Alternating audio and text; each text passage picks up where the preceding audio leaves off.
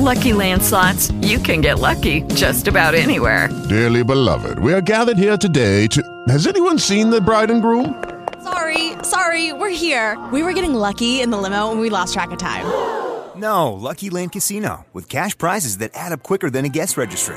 In that case, I pronounce you lucky. Play for free at LuckyLandSlots.com. Daily bonuses are waiting. No purchase necessary. Void where prohibited by law. 18+. Terms and conditions apply. See website for details. What's up, y'all? Cecil West, Beyond the Harmony, BeyondTheHarmony.com. Back again with the one and only Jonathan C. Lippy. And this, of course, is the one and only, cannot be duplicated Thug Thursday, Beyond the Harmony. Back with you guys again. And John, I'm excited every week. I'm excited this week. We're doing it again, man. And it's going to be a big episode tonight. Yeah, man, this one seems like it could have the potential to be one of our biggest ones. And even from some of the people chiming in with questions and the enthusiasm everybody has for this particular episode, I'm thoroughly excited for it. I've done so much research. This is the most research I've done for an episode. I read nearly a 300-page book, and that book is Guilty by Association by Damizza, and it is a fantastic book.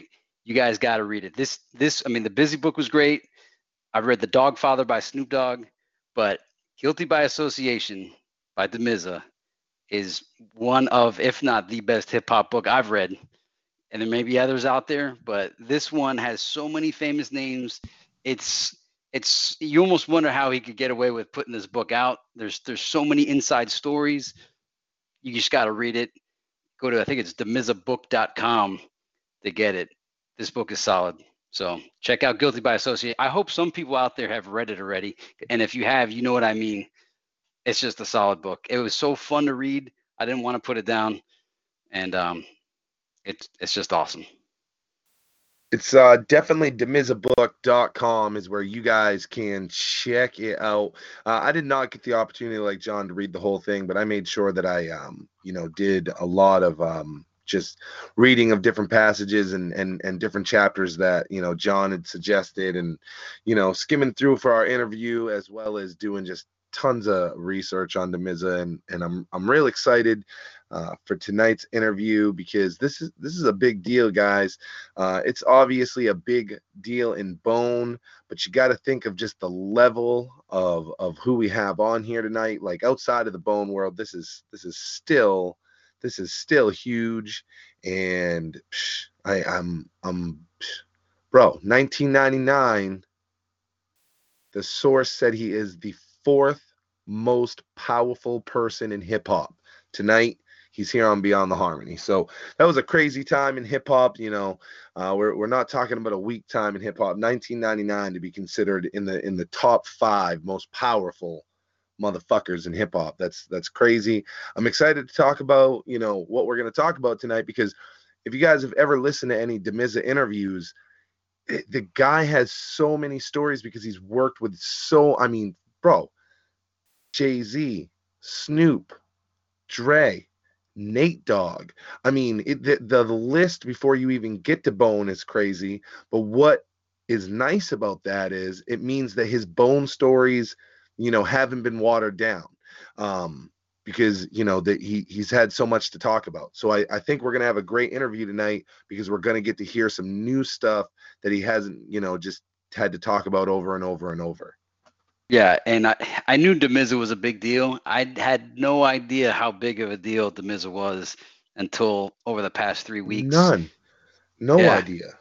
Do you know that severely Damizza he put Dre and Snoop back together, and it's something that we forgot about. We forgot about Dre, but we forgot that there was a period of time where Snoop, Dre went to the aftermath after Death Row, and him and Snoop weren't doing much. Damizza there's a whole elaborate thing he had to do to make it happen.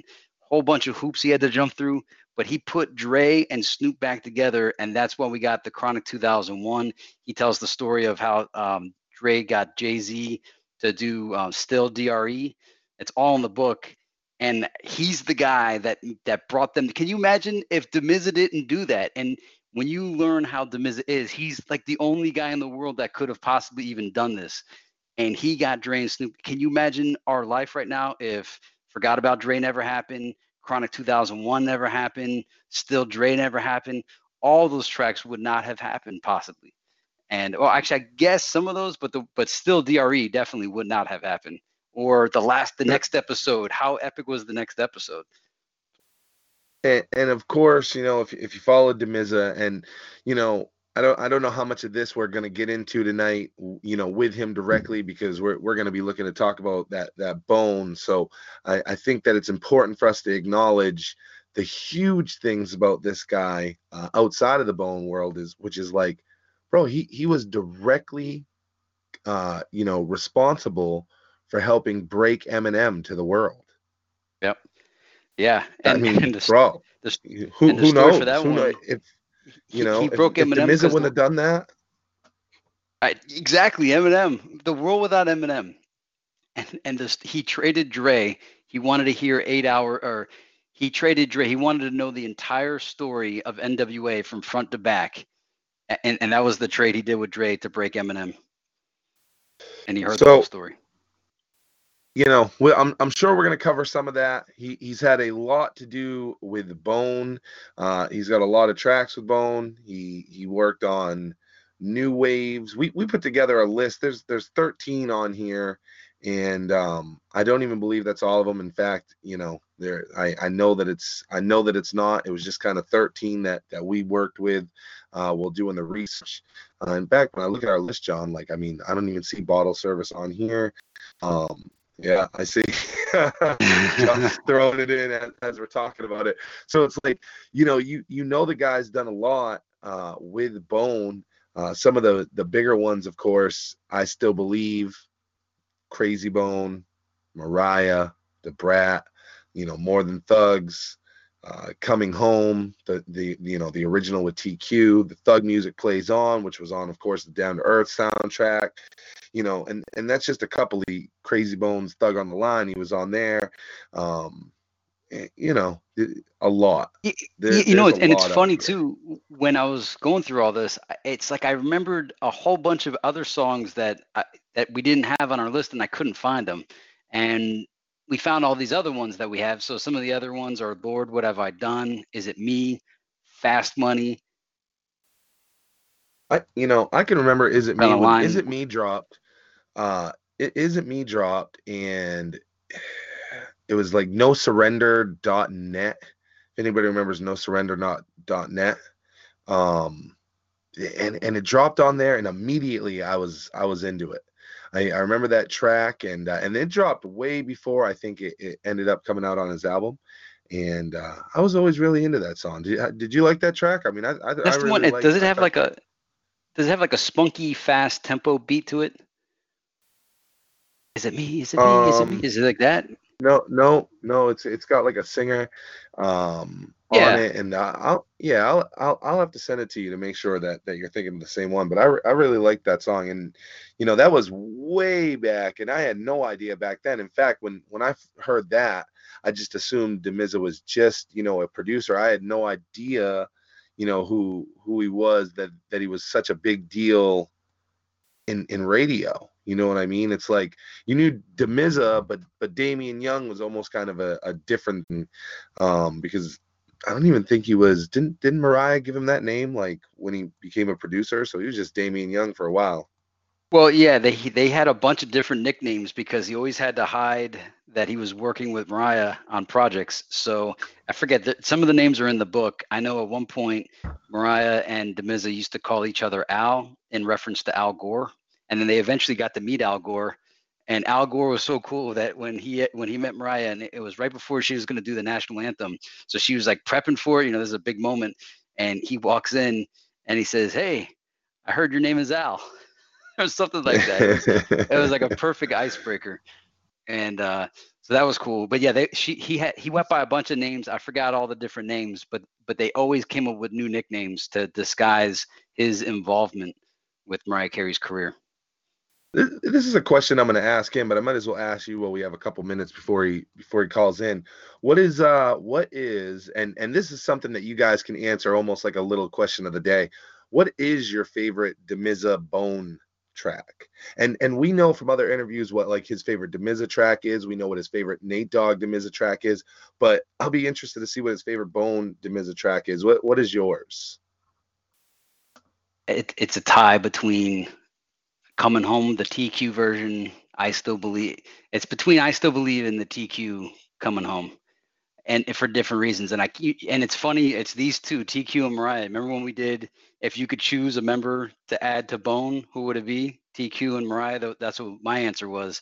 So Yeah. I'm Coming Home, man. The way that made me feel the first time I heard the TQ version, I felt I felt like Star Wars finally made a good film, a good remake. Like I felt that Bone finally remembered who they were and got it right, got it so right on that version.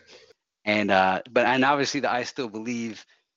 I was so happy that Crazy Bone was able to do another song just by himself, and the Brat was on it, but it wasn't the whole group of Mariah. It was just him and Mariah Carey, and I just thought that they were such a good team. Their voices complemented each other very well.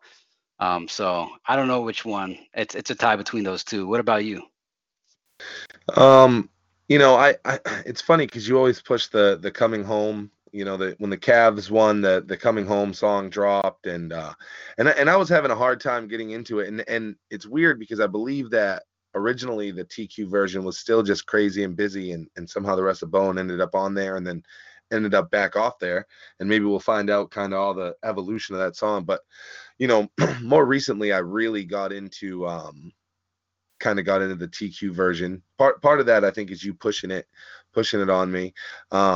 But yeah, so I like that one, and I love I Still Believe. I'm kind of in the same shoes you are, where it's like I Still Believe is kind of just like a default, like you gotta love it. So like let's not even consider that because it's just gonna make me have to knock out another song that's really worthy here. So let's just say that I Still Believe is just like untouchable, bro, because there's something special about that song. The way it felt when you heard it, and like for me, I'm a Mariah Carey fan, but I didn't have Mariah Carey albums, so I think a bunch of Mariah Carey fans heard that song, and it was good, for them. Like it's a great song, but like for us as Bone fans, when I heard it on Thug Mentality, like the whole fucking record changed. It became something different. So, I Still Believe is just such a special record. The way Crazy is, the way they complement each other. Shit, I I even that beat, I, bro, and for it to be his first. Yeah, oh, I know. What a first track to produce. Well, I guess that was his first official track under his name because I think he had done, well, I guess it was the first one that was all for him. But he did, I think, oversee a lot of projects prior to that. Here's a question for you, and I know this is a question we're going to ask Damizza.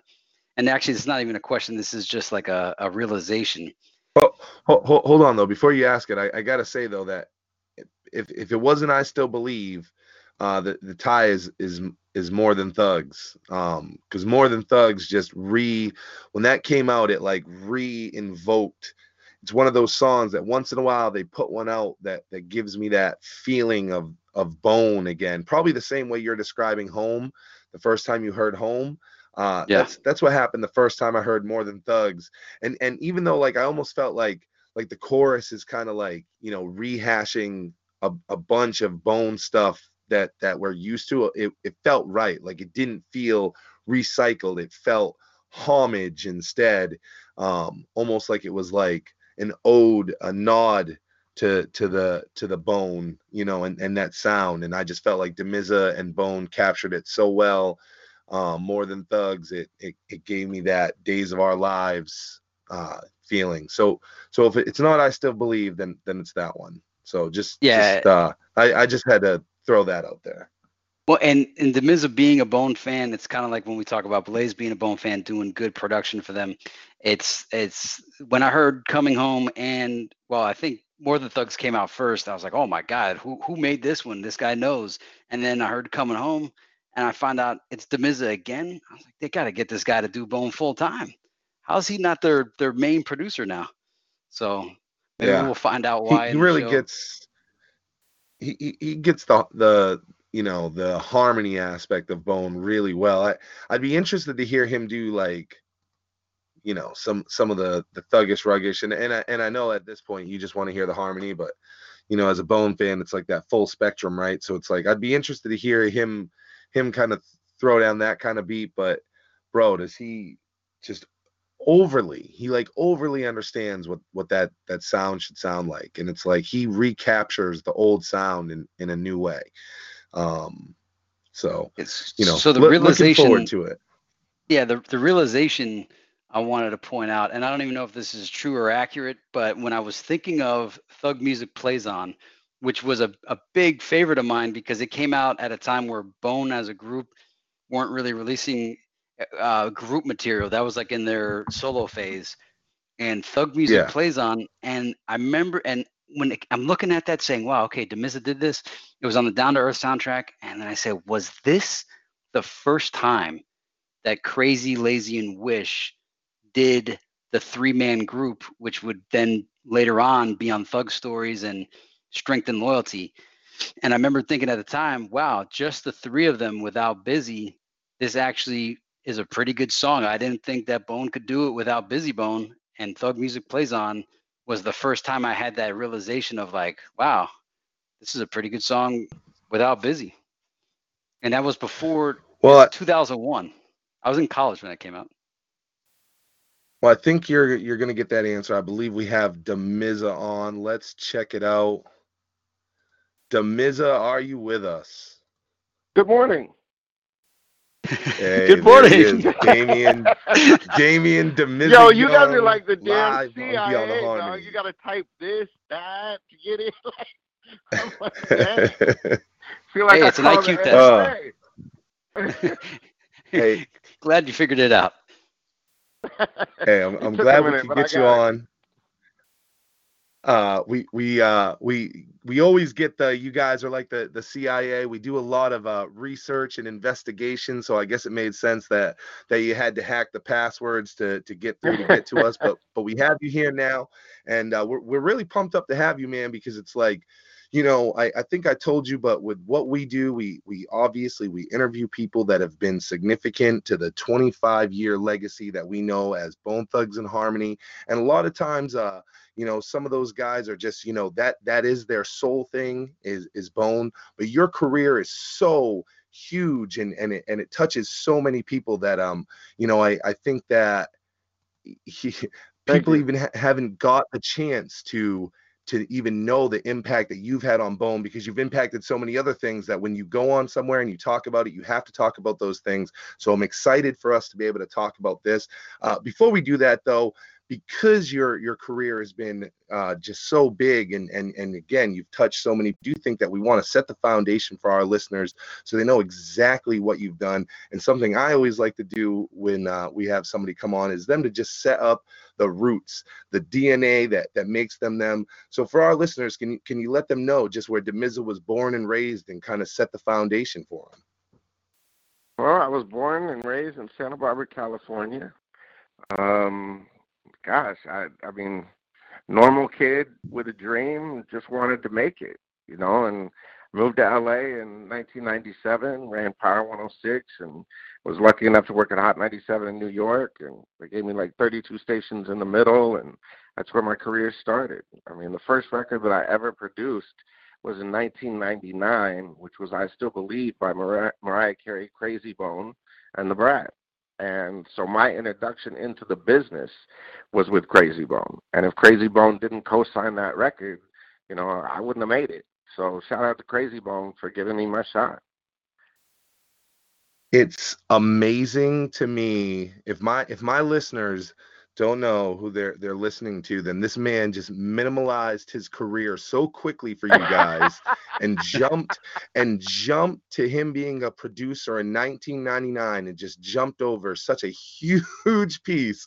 I love how humble you are. In thanks, watching man. your interviews and reading your book, I can say that you're a mature voice for hip hop. You're a humble guy. You have some Oh, great thanks. stories. One of them actually, before we even jump into production, But let's tone, rewind. Wait, hold on, Power hold on, hold on, 106. hold on. Before you go there, let's rewind. You always talk about Thug Music Play On. That's one of my favorite records I've ever done. Yeah. I love that record. And yes, you're right. It was the beginning of the trio.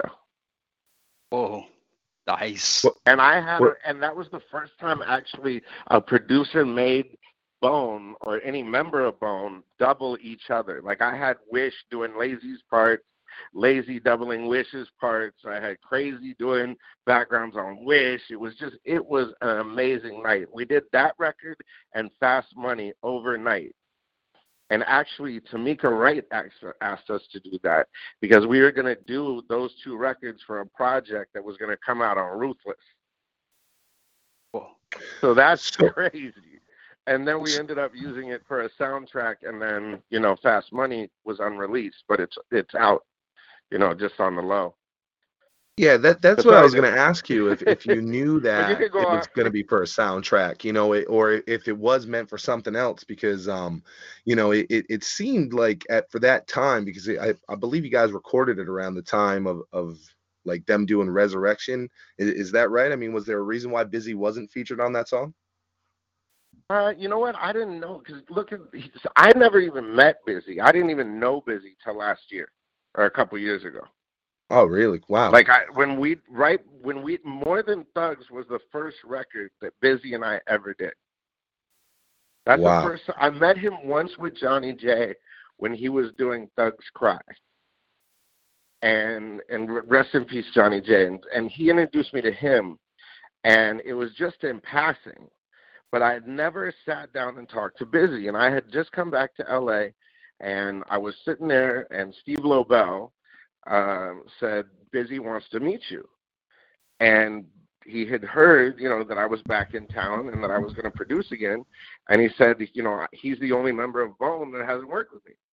So he said, if he's back in town, I want to work with him. So Busy actually showed up to the studio, and I wasn't there. Like, he showed up, like, looking for me. And Bams was there. Shout out Lil Bams. We just did a dope record with King Little G, by the way. He was like talking to Bams, and he's like, "Is Damizza cool? This, that, and the other." And Bams was like, "Hell yeah!" And they did that song "Out Here" for Bams' album that day. And Busy was so cool that he just said, "Bams, you can have that record. You're a cool kid." And him and Kid did that. And the next day I showed up, and Busy just showed up, and he goes, "You're Damizza." And I'm like, yeah. And I'm like, you're Busy Bone. So nice to meet you. I'm a big fan. Because I'm a Bone fan. Bone is my favorite group of all time. So, like, I have the coolest job in the world. I work for a group I idolize. Like, I grew up on Bone. I'm a Bone fan. And that's why it's so Yeah. funny. I talk to Michael Peters or any of the Bone fans that are out there. Shout out Michael Peters, who's been great to me, by the way. Yeah, he's a By great the guy. way, we are celebrating today because we hit 2 million views on More Than Thugs. So shout out to Lewis, shout out to everybody. That's great. And it's just cool because, I was such a fan that he was so cool about it. And he walked up and he's like, "Yo, what do you think of Bone?" And I'm like, "Busy, don't ask me that." He's like, "Why?" And I said, "Because I'm really going to give you my opinion." And he's like, "Well, what do you mean?" I said, "This group is so fucking fragmented right now. I'm a Bone fan. I want all you guys together. This, that, the other. Whatever a Bone fan would say if they had no filter. You know what I'm saying? All the years of where are you guys at? Like, the songs sound this way. What the This solo stuff is killing the brand. I just went Oh, off. all And right. he was like, he's like, "Well, what song would you like to make? What song would the Bone fans like to hear?" And we made More Than Thugs. Mm. And it was like, Damizza I is. wanted to remind people of what Bone sounded like. Let me reintroduce you to Bone. You know what I mean? So as a Oh, that's a fan, fact. that was my gift back to the fans of, yo, there's still Bone. You know what I'm saying? It's an amazing, it's crazy that that's how you present it, because for us, as Bone fans, I got to say that it was the return to a sound that we hadn't heard in a while. It was actually something during our pregame we were talking about that invoked the same feeling in me when I heard it that I felt when I heard Days of Our Lives. And even though the chorus was Thank you. reusing elements that we'd heard previously, it was more of a nod, an ode to those, a respect to those, versus just a reuse. Yes. That So was the whole idea. What That was the whole idea.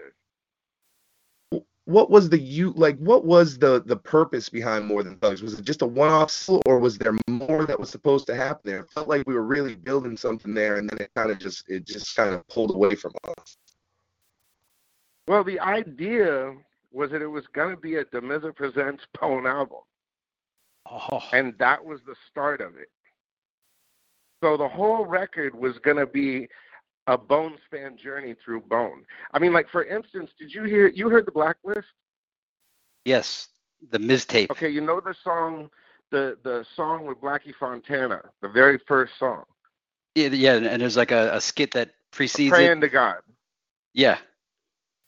That was supposed to be one of the tracks for that album. Oh. Well, you did get that BB Gambini freestyle. Yeah, and the BB Gambini freestyle, that was just messing around. We were just having fun. That's why I put it on the mixtape, because it was just, that was busy warming up the mic one night. Right. You know what I mean? Was that when we saw the video of you and him working on Coming Home? Was it that night, or was it a different night? No, that night was we were doing what's the one where he's talking about the Grammys, or no, the Hall of Fame. Oh, he's got a song about the Hall of Fame. Oh, that was the night at Rose Lane when I recorded the thing where I played him Coming Home. Aha. Okay. So how many sessions did you do with Busy? Ton. I mean, I got so many Busy Bone records, it's stupid. Wow. I mean, what happened was when we did More Than Thugs, Busy loved it. And that day we did 6 songs.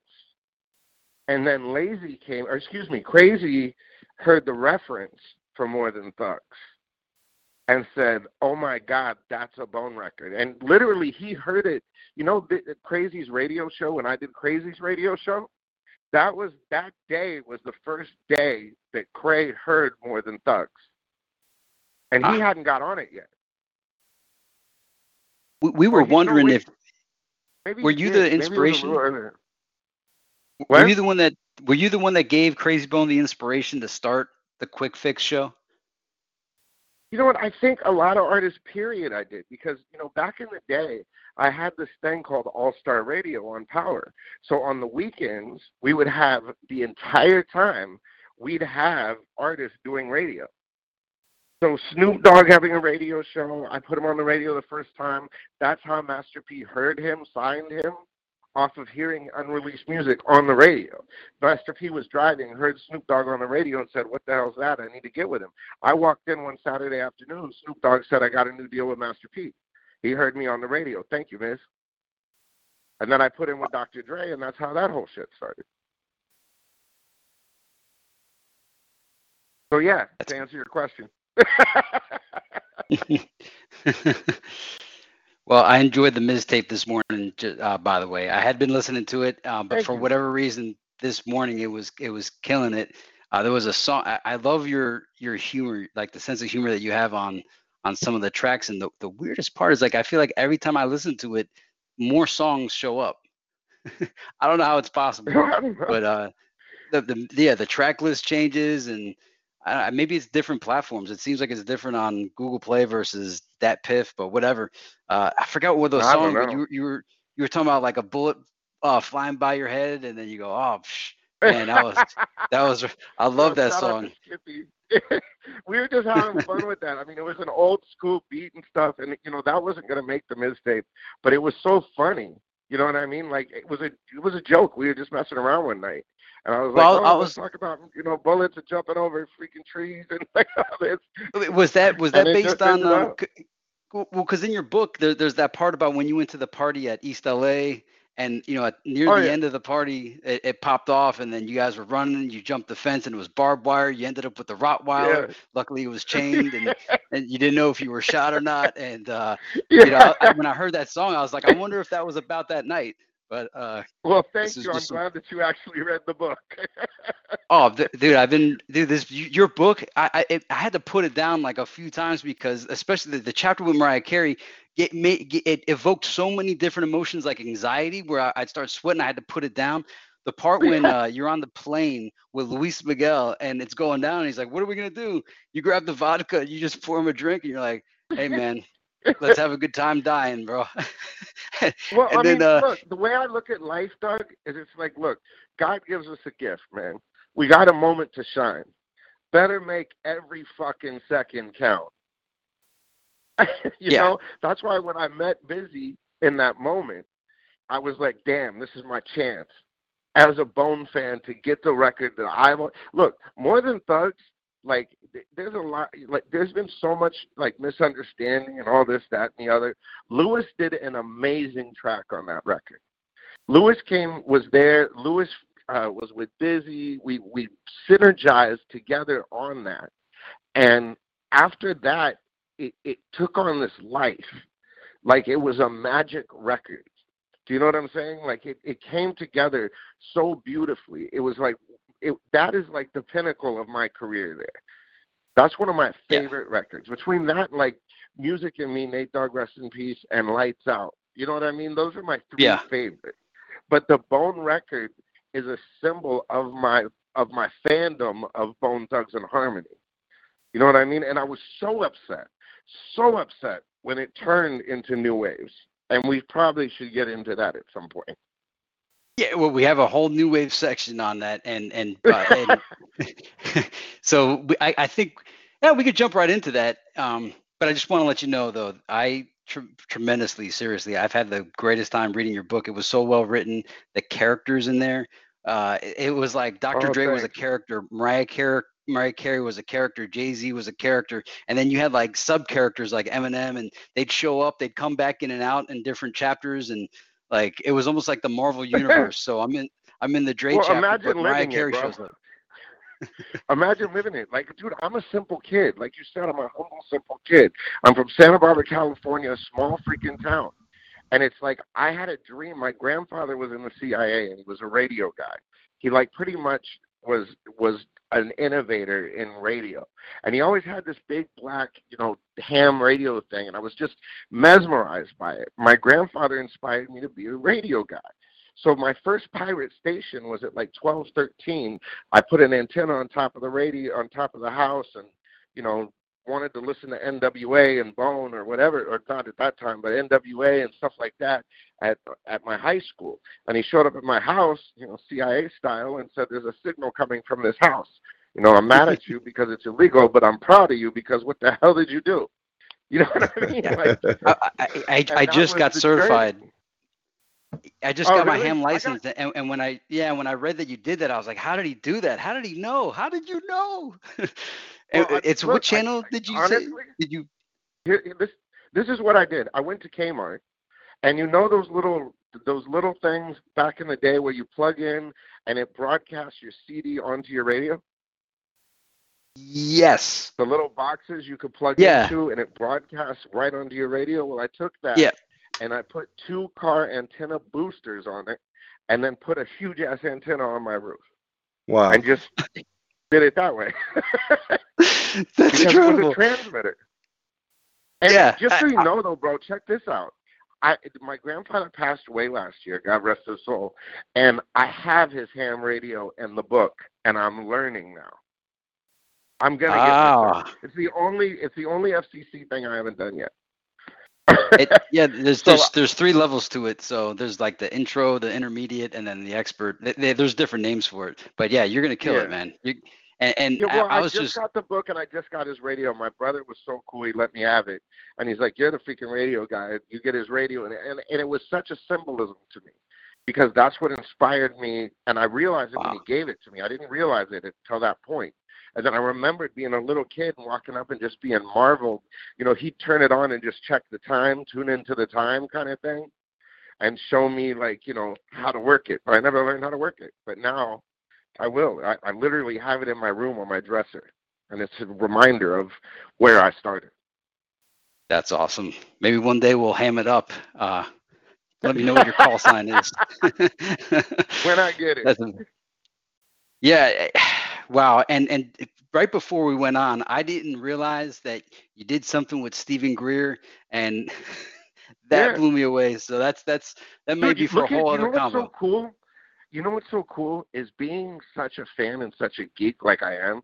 I mean, I get, because of what I've done, for some strange reason, I attract the craziest people. Like, you know, you'll see pictures of me and Vicente Fox hanging out. You know what I mean? You'll see, like, you know, Richard Branson and Michael Eisner and all these weird people. You know what I mean? Like, they, you know, some people just like to tap my glass, you know what I mean, and ask me questions about just social issues or anything like that. And it's so cool. You know what I mean? So it's like, I don't know.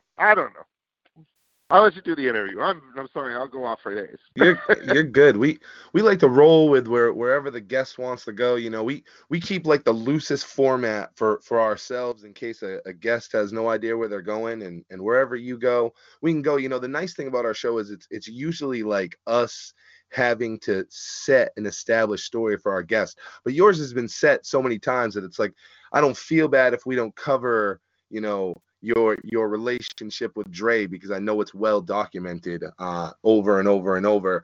But for our guests, it is still important for me to touch on this before we move any further, because I let you just jump over it. I can't believe you brought up Greer. Like, Greer, you know what? Greer is a freaking. If you don't know who for the audience, if you don't know who Stephen Greer is, he's the #1 UFOologist in the world. Yes. I mean, he has briefed CIA heads. He's briefed generals. Like, I mean, there's this whole thing in the government about the UFO thing that's compartmentalized. I mean, they don't even tell the president a lot of it, you know, and he's briefed president's assistants and, you know, the chief of staff and stuff like that for Clinton, you know, because they didn't tell Clinton the whole story. So, you know, they called Greer. Greer came in and briefed for Clinton. You know, the head of the CIA at the time heard about Greer and heard about some of it and didn't know some of the background. And they were lying to the head of the CIA. So, you know, with my background, with my grandfather and all of this kind of stuff, I'm always into what's really going on.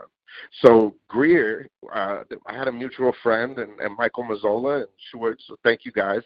And they said, you should sit down and talk to Greer. It'd be an interesting thing. So literally, I never met Greer before the start of that interview. I said, I don't want to meet him. I just want to sit down with him and put it on tape and ask him some questions. And the very first question I asked him is, look, if aliens exist and they wanted us dead, we'd be dead, right? Right. Yes. And you know what the strangest thing they said to me, and this was off the air, and it triggered a thought. We were sitting there talking, and he goes, look, basically, you're in a biomechanical suit, and you're living and seeing things through electricity. So if you were to go out of this Earth to someplace else, they put you in a space suit. So consider this your space suit that's acclimated to this environment. Right. And he goes, if you go out of this Earth, you're the alien. Well, yeah, like, by definition, yeah. Yeah. It's just crazy. I mean, it's just so deep. You know, there's no depth to that set of conversations. You know what I mean? I've been following Greer for like 10 to 15, maybe even 20 years. And right as we're going on, I'm just cycling through your interviews. And I'm like, oh, I didn't get a chance to watch this. Yeah. So that's one of the first things I'm going to look at. The coolest thing is afterwards, and I hate to say it like this, but we got drunk together afterwards. Like we went to dinner and just got smashed and just talked. I mean, he told me about like alien languages. I mean, It's not a conspiracy. I mean, it's just common. If you look at it like this, if we are the most intelligent beings in this entire universe that goes on forever, we're fucked. Yeah. You know what I mean? So, this life has been great. It's been great to see all of this stuff. And I got to thank my grandma, because really she's the one that taught me everything that I know. And she's just a great woman. And she's still with us, and she's still crazy as ever. And I still learn a lot of things from her. And it's just being very humble. She was like your guardian angel. I read the part that you were nearly aborted, and then your biologicals kind of tried to take care of you, but not really. And then they left you on Granny's doorstep, and then she brought you in, nourished you back to health, and then filled you with confidence and all kinds of positive advice to lead you on your journey. I'm a deeply spiritual person, and throughout the book, there were so many things that happened to you that were supernatural, interconnected, synchronistic. Way and I'm supernatural. Like, yeah, See, especially that's when you're the other thing. My path is written. Like, I have no control over any of this. I thank God I'm an instrument of whatever this universe is doing with me, because there's no way that I should have made it as far as I've made it, done what I've done, and lived through what I've seen. There's just no way. I mean, when I got with Busy, it's like, for instance, the Busy thing or anything like that, when I get in that moment, my brain basically shuts off as Damien, and it's just magic happens. Like, I don't remember doing more than thugs. I just remember the moment of engagement. And then everything shuts off and magic happens. And then I wake up and go, God damn, what did I just do? So whatever I am, I'm an instrument. And everyone is, but people fight it. You know what I mean? And it's funny because, when they say don't fight the feeling, that goes real deep with me. You know what I'm saying? Like, it's different. Yeah. So I have this is a deep personal question, and you don't have to fill me with whatever. I remember choosing my life in another dimension. Busy Bone also remembers choosing his life in another dimension. He writes about it in his book, The Inside of Busy Mind. Do you recall, because your life, I remember sets of lives that I could have chosen, and there was glamour, but there was tragedy. And when I see what you came from and how you overcame all that and all the things that happened to you in your life that were just, it's not even possible. I'm like, is Damizza one of us? Do you recall where you were before you came here? And sorry if that's a really weird question, but no. You know what? It makes total sense. And I'll tell you something really messed up. I wish, and I have tried many times to do meditation, hypnosis, all of that, to remember what it is, because I'm an old soul. I've been here a million times, and I recognize things. It's not, I don't remember before, but in instances like that, there's a connection to the universe. And this is going to sound really weird. And there's a connection to something bigger than me that happens, and I just know how to do it. So I remember it every day in things that I do by feeling, but I don't remember it image-wise, and it makes me so mad. Wow. Well, does that make sense? Made me. Yeah, it makes absolute sense, and that's thanks for your honesty. And I'm so jealous of you for that, and I'm so jealous of Busy for that. Because I really like to know. Because even dude, look at it like this, and I don't mean to interrupt you, but look at it like this: we are all electricity. That's all there is to it. You cannot kill electricity. So, for instance, they talk about have you seen like Altered Carbon or Travelers or anything where they talk about consciousness transfer? Absolutely. They say that's impossible, right? But it happens every day all over the world. When a baby is born, where does that consciousness come from? It's a transfer from somebody who died. Yes. So you can't tell me that it's not possible, because all it is at the end of the day is radio waves. I was going to ask you. Is a frequency. If you can find that frequency, then you can manipulate minds.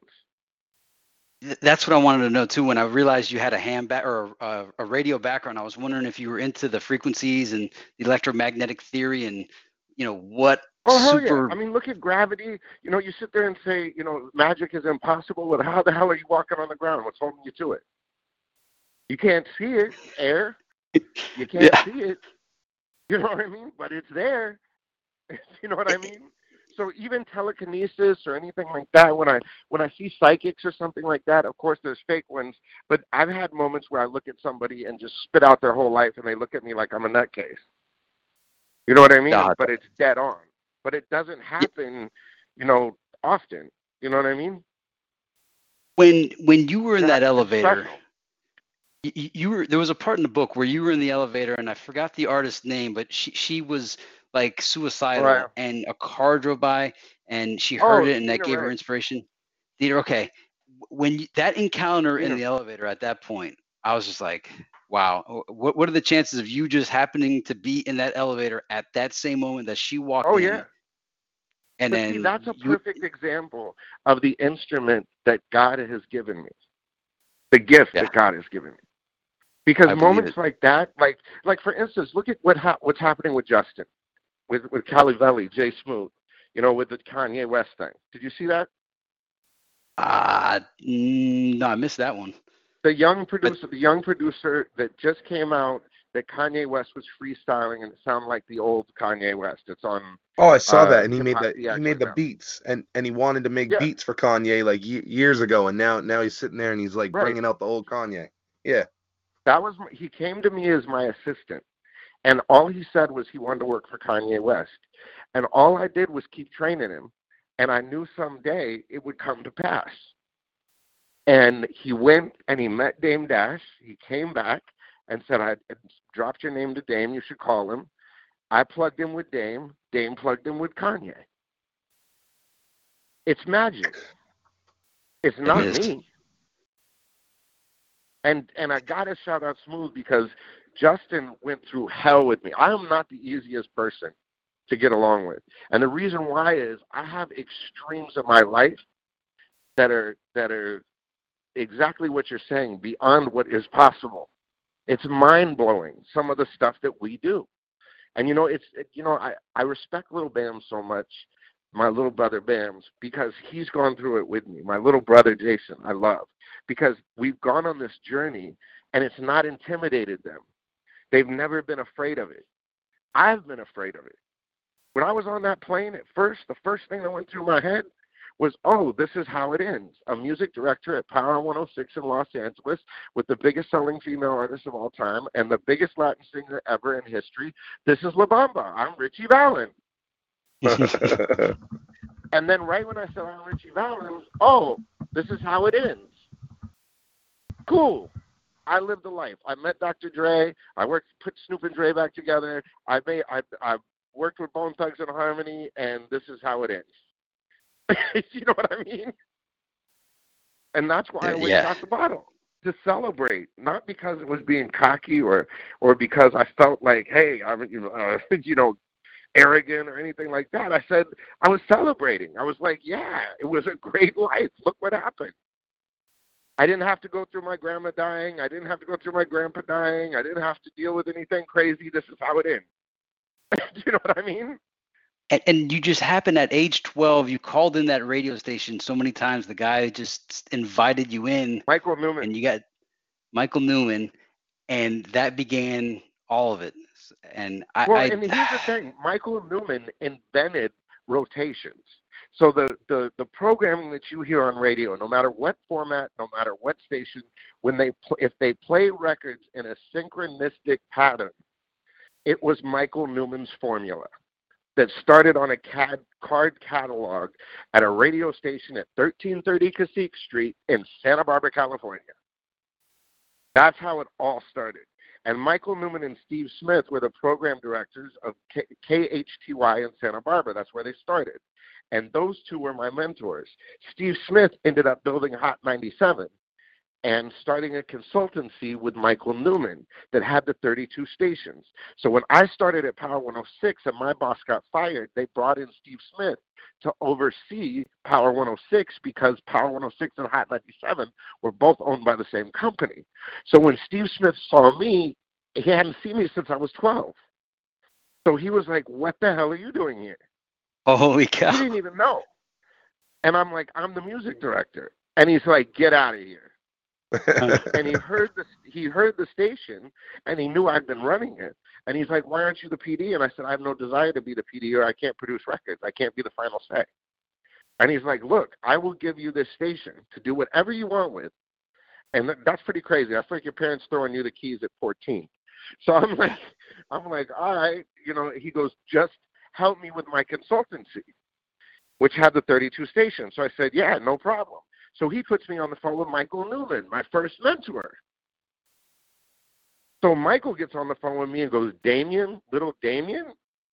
And I'm like, "Yeah." And we start talking programming, and I'm reciting everything that he taught me because that's what made Power 106 number one. I just followed his formula. And I almost wonder if the decline of rap was when you stepped off of radio, because there was a moment where hip hop was no longer the same hip hop. I'm not arrogant, and I'm not one of those people that'll sit there and go me. But yes, it did, and I've been punished up and down for it. Every rapper, West Coast rapper, has got mad at me and talked shit to me when they see me. Whether it was Nate Dogg, rest in peace, Warren he hits me up about it constantly. You need to go back to radio. Radio died when you left. And that's really why, like, a lot of artists and I don't get along anymore, is they really got mad that their money dried up when I left. But what they don't realize is my grandma fell down right after Thanksgiving in 2004, and between Thanksgiving and Christmas, my little brothers were going through a situation where my stepmom was divorcing my dad. So it was like, what do? Do you go take care of your family? I can always go back to that. I was 30 years old, so I had a choice. I can do family or I can do this record thing. And I chose family. So if they're mad at me, fuck them. Yeah. Oh, family first, man. That's yeah. But yes, I was responsible for the biggest growth in hip hop. And see, and the one thing that I'm mad about, or not mad about, the one thing that I'm upset about is they don't credit us for breaking the East-West beef. Yep. Because I was going to ask you about that. Snoop on stage with Biggie, it died. There was no more talk of it. It just disappeared. And it's Biggie, it's Puffy, and it's Snoop that did it, so respect to them. But, we were all catalysts for that. And, it's like, it's history. It's our history. You know what I mean? Like, as Bone fans, we see it differently because it's a place and time. And if you love Bone and you follow their career through the time, you'll see that Bone has the exact same career as I did. They fell into everything. And I don't mean fell, but they were talented enough to work with everyone. Everybody wanted to work with Bone because they were so creative. It doesn't matter whether it was Tupac. Doesn't matter whether it's Biggie. Doesn't matter whether it's Eazy-E. Doesn't matter whether, everybody wanted to work with Bone. Had you known and you follow Crazy their Bone career, and it was magic. Sorry, go ahead. When you were putting together I Still Believe, had you already met Crazy Bone at that point, or did you only know Mariah Carey? Okay, so I had met Crazy in passing maybe 3 times, just quickly. And I played him some beats, and he was like, "Yeah, whatever." Just kind of like the radio guy wants to be a producer, that kind of stuff. And then when Mariah did it and sent it over to Crazy, Crazy was like, "Oh, shit." And then Crazy and I did a bunch of records. I mean, I have so many records with Crazy in the vault. I mean, there's like a Ruthless Disc record. There's a freaking there's so many records that I did with Crazy in that era. That's right. Wow. Talking about I Still Believe. And I spent a lot of time in the studio. Yeah, I Still Believe, I think is it's always it's a next tier song, I think, for Bone fans. You know, it's when you look at the record that we as Bone fans know it coming from Thug Mentality '99. Of course, Mariah also released the version that's got the Brat. But it's a different type of song when we listen to it, and it was your first like official production. Yeah. Can you just talk about that? Because I mean, of course, you were not Dude, starstruck or honestly, anything. You're. Oh, go ahead. I'm sorry. There's a I, little I, delay I on was the just, phone sometimes. yeah, that's okay. I was just gonna say, you know, I know for you, you know, even though it was your first production, you're not a guy that's going to get starstruck. But can you just talk about like that initial, you know, session? It's Mariah, it's Crazy Bone, it's the Brad. I mean, you're in there with legends. You're remixing this song, and it means so much to us as Bone fans. Can you kind of just tell us a little bit about that session, and you know, just fill us in a little bit about that, what that was like for you? Well, to be completely honest, I was scared out of my mind because I had never produced a record before, period. I had been in studios before. I had done things like that, and, you know, I had started, but I had never been on that level or had that much pressure on me. So when I woke up that morning and, you know, we were going to the studio to cut Mariah's parts, and Crazy was going to be there, and then the Brat, because, you know, I'm a huge fan of the Brat, too. Functified was a huge record for me, you know. Yeah. Her Functified album was amazing. Jermaine Dupri did a great job on that record, and I was a Brat fan, so I was more actually awestruck to meet the Brat than anything. Do you know what I mean? Like, because I had met Crazy a couple of times. I knew Mariah. I was freaking out that I was going to meet the Brat, and I had to produce the Brat's vocals on top of it. Do you know what I'm saying? I had to produce the vocals on Mariah. I mean, for a producer to come in and your very first thing is producing vocals on Mariah Carey. Hello? You know what I mean? Yeah. So I literally, Dana John Chappelle, who was the engineer, great guy, I walked up to him and I was just honest with him. And see, that's the thing too, is a lot of people are just so arrogant that they won't ask for help. So when I met the engineer, I just walked up to him and was just straight up and like, dude, I don't know what I'm doing. Will you help me? And Carl Butch Small, who was working at Death Row, the percussionist who played on there, who has a long history and a great producer, I went to him too and said, what's your advice? I don't know what I'm doing. And he goes, just do what you feel is right. Make the speakers sing. And I was like, all right, well, cool. I went in there, and I thought I was a big, cool producer, so I'm like, hey, Brad, you need some water in there? And she's like, why did you ask that question? Like, and I'm just like, she goes, my voice don't sound right. I'm like, no, that's what I thought producers do. You know what I mean? Like, you know what I mean? I didn't know. I love that myself, but you got Mariah and Crazy and the Brat. They know what to do. Who am I? You know what I mean? I love that you were so excited about working with the Brat, you know, because I mean she's legendary in my eyes, and sometimes in today's world when we talk about female MCs, I don't think she gets the nod that she deserves. So I love that you were so excited about that. Do you know why on the Thug Mentality '99 version, like she got cut out of that, and what did you think about the Brat's verse being cut out of that? Oh my God. Yeah, I do, but I really don't want to say because I don't want to start no shit. Okay. No, That's you know fair. what? Honestly, is Crazy didn't like that verse, and Crazy was just like, "Why is the Brat on this record?" Like he just was kind of like, "Nah, I'm gonna do my own thing for my album." See, for Bone fans, it made sense for us because they'd kind of work together. I think at that point he had probably been on her records, and so it made sense. Like her. He just didn't like. He was just kind of like, he kind of wanted to do the whole thing. Yeah. He really, dude. Crazy said to me one time that that's one of his favorite records that he's ever done, or the favorite, that he's ever done. So I mean, it was like, dude, I remember after we did I Still Believe, I went home to my condo in Burbank, and I sat on the floor with headphones on, and it was one of those deals where I had broken the headphones, and you got to sit there and shake it, and, you lick it, you do everything to try to make it work. You know what I mean? Like all this crap. And I was sitting on the floor, and I literally sat there till 8 a.m. when I had to be at work the next morning. and just listened to it over and over and said, I can't believe that I was a part of this record. It's I incredible. can't believe that that's Crazy Bone. I can't believe that. And when the Brat said my name, I was like, because when she walked in to do her verse, I didn't know what she was going to do. I didn't hear the words. And her and Mariah wrote that together. And Mariah said, put his name in it. You know what I'm saying? Like, and they had just given me that name. So it was like, it was mind blowing for me. For Brat to say my name, Brat, who I was a fan of for so long, Crazy Bone.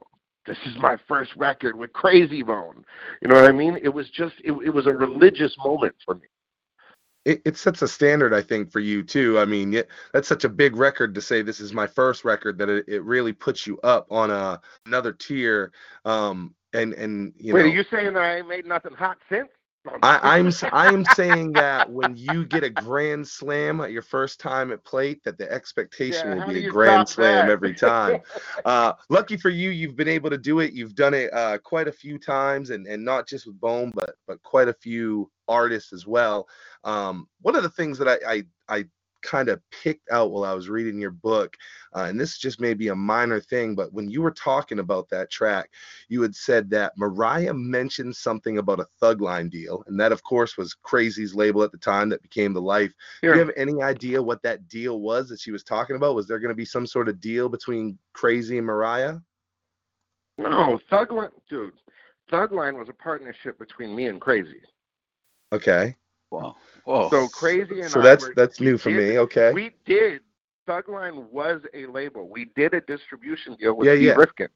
Yeah. And 100%. that's what with the song Boyfriend Girlfriend, which is another one of my favorites, that was on the one where he has the military thing on the cover. What was that? Yeah, Thug on the Line. Yeah, Thug on the Line. Yeah, Thug on the Line. Thug on the Line. That was through Thug Line. Yeah.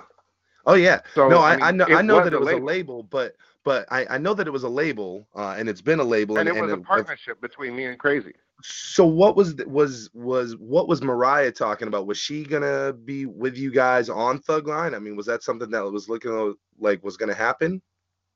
Well, at that point, Mariah wanted to do anything that I was doing, not to be whatever, but she wanted to be a part of everything that I was doing because I was bringing her back.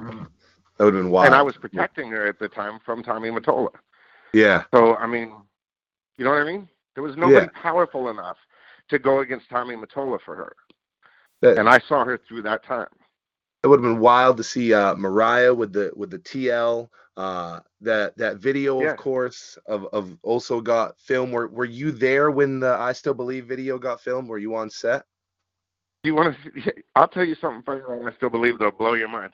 You know, and there's this one little clip where there's two Mexican guys leaning against a wall with sombreros on. Do you know that part? That's me and Steve Lobel. That's me awesome. And Steve Lobel.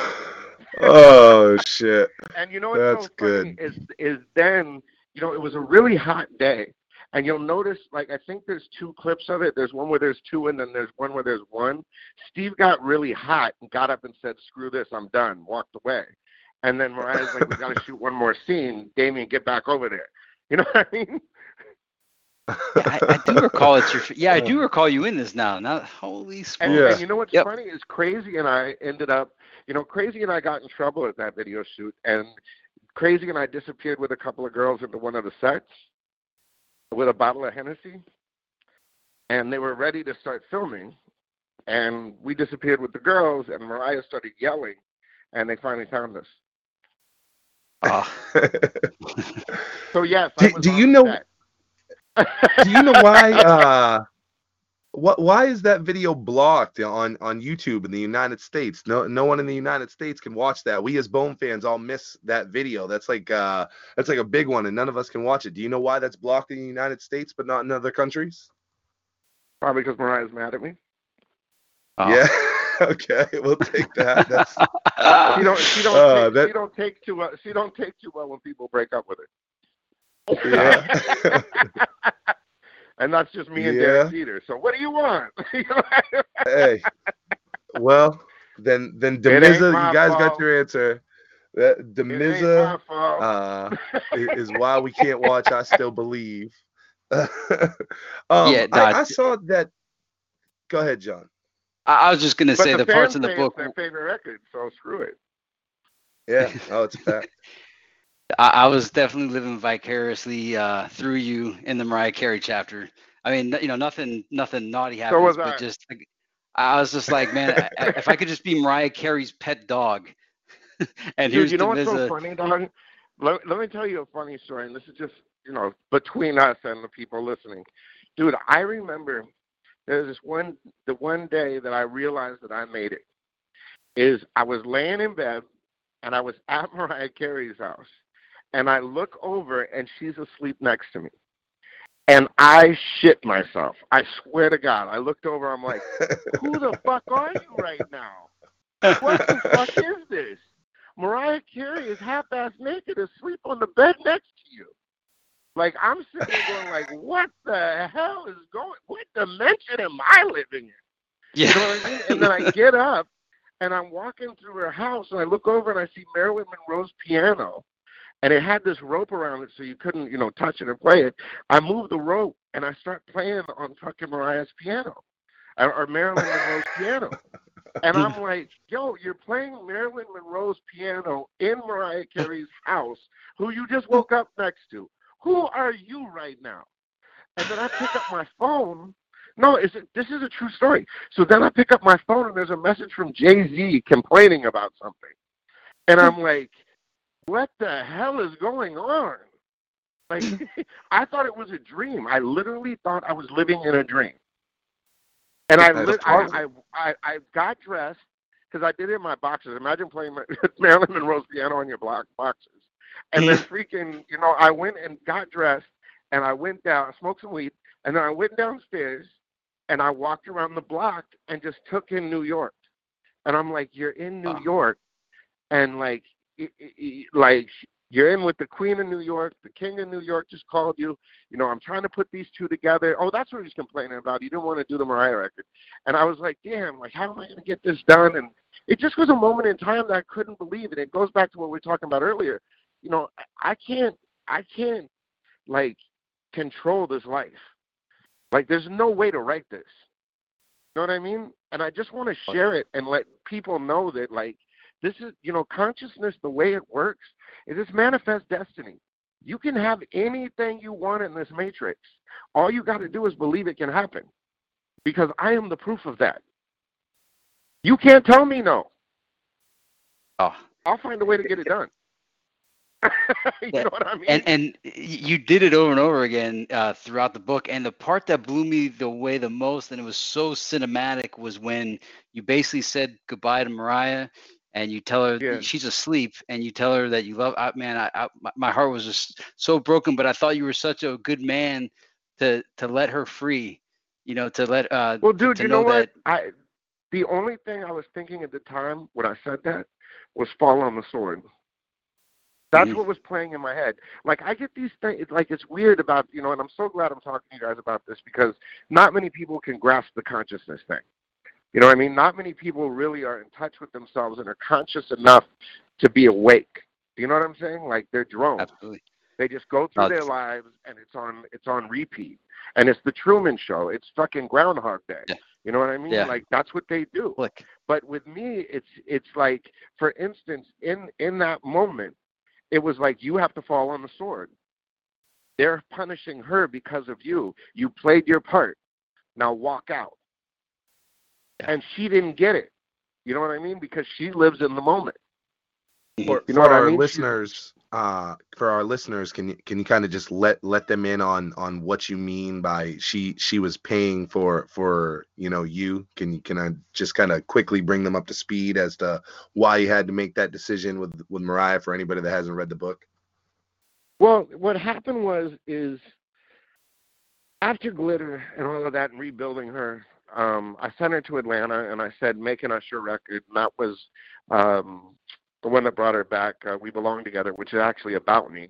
She says my name to the whole damn record. Wow. And Don't Forget About Us and all that shit, and One and Only and all that. But anyways, she was just about to come back, and all of the radio competitors, the beat, said she was over and they wouldn't play her records because of our relationship. And a lot of MTV and BET were, talking about if Damizza's in the video, or, we're not doing it, or just weird stuff was happening. And was this just I because you were a competitor with, like, as far as being with Power? Yes. So, Kiss FM in Los Angeles, which is their bread and butter for something like that, said if I was involved, they wouldn't play the record. So I had to walk away. And that's what's so humbling. You know what I mean? My life is phases. You know what I mean? That was like a phase. That was a moment. That was a scene where I played my part and I got my curtain call. I took my bow and I walked out. It's like, for instance, if somebody was on stage, say an actor playing a lead part or a support part, because I'm a support guy. I'm not ever the lead. I'm always the support. You know what I mean? I come in, I do my job, I leave. But imagine if an actor came out and the lead came out and did their thing, and then the support act came out and said, hey, wait a minute. Yo, it's me. I did all this. How would it look? It's that it was so. Everybody's walking out. It's just that it's amazing that you didn't behave selfishly. Not that I believe in behaving selfishly. It's just that you were willing to do the right thing, and it was at such a big cost. And what makes that's me upset, what really. Though?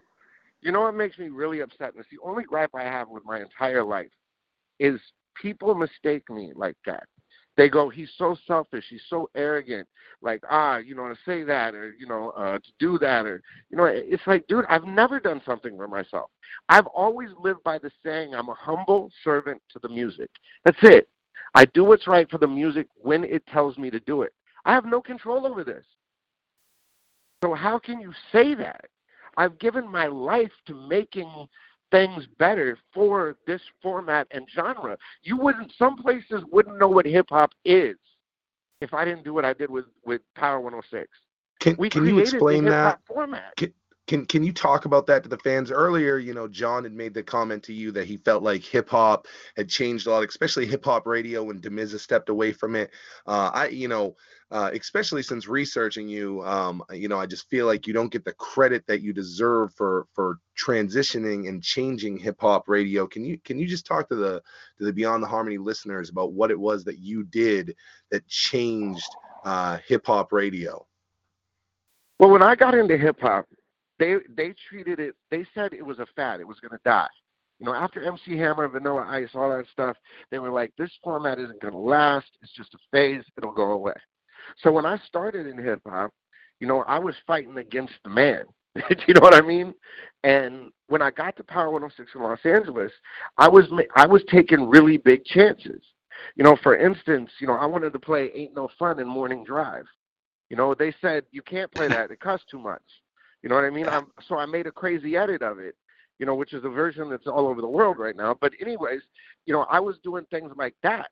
So we, as a team, Big Boy, shout out, me, Michelle Mercer, Rick Cummings, all of us, Steve Smith, Michael Newman, we applied all of these old radio tactics to hip-hop. And we created a format called album-orientated rap. Because the gold base or the old records weren't deep enough, it was weird. Like I'd play First of the Month, and then you'd play like Boys to Men, and it'd be like, what the hell? You know what I'm saying? Right. So it was like, how do we do this? But nobody was asking those questions because they thought that rap was going to die. So when they do research or anything like that, they wouldn't put Ain't No Fun in it. But I grew up in hip hop, so I'm like, these are the passion records. People love these records. They should have been radio records because they were hits in the street. And so I'd apply that thinking. And that's what's missing in rap today is there's nobody that's acting as that connoisseur. They're just trying to do it for ratings. And the problem is, it's like getting money. If you sit there and go, I'm going to go out and get money, you're not going to make no money. If you do what you love, the money will come.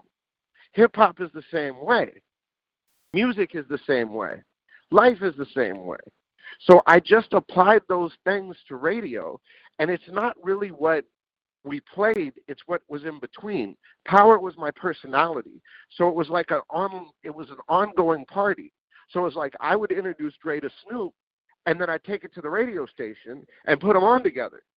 And that's what made it. It was a fan with a T. It was like almost like, you know, showing. It was like my life on TV, but it was just radio. So it was my personality. It was my energy.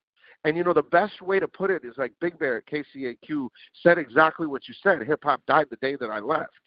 And the reason why was he said it was my personality. Hip-hop had my personality because I brought everybody together. All this crap about people beefing and all that, for instance, East-West beef, fine. Let's get some East Coast artists in here and kill that shit. You know what I'm saying? I think you also I think you understand the moment, and this is something that not enough people understand, and we don't see enough today, just in hip hop in general. But you understand how important a moment is. Dre and Snoop reuniting.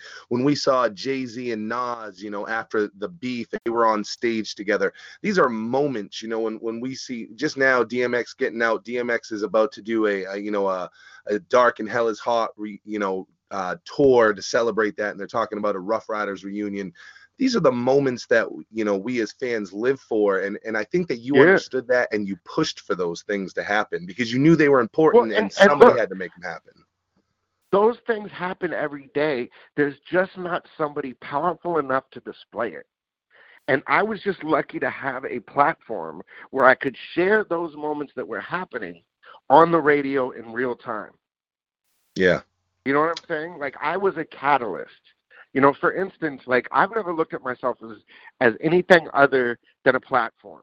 You know, you look at Ja Rule in that interview on my Instagram, /Damizza on Instagram, you see a clip of Ja Rule saying, nobody fucked with my shit. I broke in L.A. My boy Damizza just took the record and ran with it. Because I was a fan of the music. I heard Holla Holla and freaking lost it. You know what I mean? It's no different than Smoothie. It's no different with Ja. It's no different than any other artist that at Jay-Z, you know, because that's why Dame Dash and I, you know, the last project we worked on, shout out Dame Dash, was breaking Jay-Z. So it's nothing for me to go to Dame Dash and say, you need to work with Smoothie. You see what I'm saying? It's just another moment, and now you're seeing it online.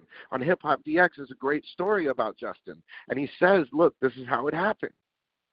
You know what I mean? For so long, you know, for instance, what Smoothie said is, why is it an East Coast artist that says Damizza did this for me, but Eminem won't say that? Because their egos, look, the way that artists work is they have to feed their ego. They have to say it's because of me. You know, Dre is not going to say, Snoop is not going to say, this white boy saved my career. And that's why Snoop has a problem with me. If I walk into a room, what happens to Snoop? He's got to say, this is the guy. You know what I mean? Right. And it loses some of that. You know what I'm saying? One of the things that we were talking about is, they're not that humble. Are we right now in music, are we missing out on, we'll just use this as an example, are we missing out on the next Eminem because we don't have a Damizza in power to break that person through? I wouldn't say it like that, because it's like, that would be arrogant for me to say. But I think we're missing more of the energy of Damizza or Damian Young. Because look, Damizza's a character. People miss that. You know what I mean? I created the Damizza character so that I could do those things. When they told me that I couldn't produce, it was a persona. It was something different. It was a character. You know, getting drunk in the middle of the shows and not being able to finish and stumbling off the stage. I got that from Dean Martin. You know, I met Dean Martin's roadie one time, and Dean Martin, the roadie, had told me, and I said, yo, he was always drunk during the show. He goes, that motherfucker was never drunk. He goes, what he'd do is take a glass, put water in it, splash a little Coke, and then walk out. Yeah. You know what I mean? So I took those things, and I ran with it. Like, for instance, Mariah on What Would You Do said, okay, let's make a video now. You can really do this. And I'm like, that's not me. I don't want to be a star. It was embarrassing to me. That was a reference vocal I did for Shade Shice. He was supposed to do the whole record, and Shade said he didn't like the record. I wrote Shade's verse. You know what I mean? He was like, I don't want to do this. I don't like it. Well, regarding the egos, there's a question when I was reading, I didn't fully get. I kind of get it now, but in the Jay-Z chapter, when you were trying to put Jay-Z and Mariah together, you said that like their egos wouldn't allow them to sit together, and I don't fully understand why. Like I don't interact with celebrities on a daily basis, so like why did you have to mediate that and even kind of like trick them to bring them together? Well, what happened is Jay-Z was hot, but it was Hard Knock Lifetime. So he was really hot on the street. He hadn't broken into other regions like Singapore or Asia, Africa, just all the places that Mariah Carey touches. And Mariah was a pop star, and there was this whole thing about her doing rap records and how it was going to ruin her career. But what happened is Mariah is a genius of synergy marketing. You'll notice that every time, like for instance, there's a picture with her and Cardi B now. It's like any time there's a star that comes up that's new and hot, you'll see like Jennifer Lopez, Mariah Carey, these kind of big artists, all of a sudden they'll do a song with the hottest person in the street. That's what keeps the brand going and keeps the younger people in line with their shit. You know what I'm saying? So, for instance, in that situation, Jay was hot on the street. She was a pop star. He said, I can't do it because she's pop and it'll affect my street shit. She said, I can't do it because it'll affect my pop shit. And I was sitting there going like, okay, how am I going to do this? So I was friends with both. And every time I went to New York, it would always be an event. Me, Funkmaster Flex, Mike Kaiser, Kevin Lyles, Leor Cohen, Dame Dash, Jay-Z, Mariah. We'd all get together at different times and eat at a place called Mr. Chow's. So when I was going to go to New York, I said, all right, well, I'm going to get these two together. So I said, look, Mariah, meet me at 7 o'clock at Mr. Chow's. I told Jay-Z, meet me at 7:30 at Mr. Chow's. So I went over, and I was sitting there with Mariah, and I'm like, look, I'm up to something. I'm just telling you right now. And she's like, Damizza, what the hell are you doing? Jay-Z walked in. And she's like, oh, my God. So they all sit down at the table. I go over to the Jay-Z table, and Jay-Z knows exactly what I'm up to. And they're looking at me like, he's crazy. Like, what are you doing? I said, Mariah, come over here and sit down. And I sat her down right next to Jay-Z. And I said, Jay-Z, this is Mariah. Mariah, this is Jay-Z. And DJ Clue and Dame Dash were there. And I said, Dame, Jay, you own Rockefeller. DJ Clue produced this record for Mariah. Jay-Z, you need to get on this. And Jay and Mariah told me their issues. And I looked at Jay and I said, do you want to get into Singapore? Do you want to get into this market? Do you want to get into that market? And I looked at her and I said, do you want to get into Brooklyn?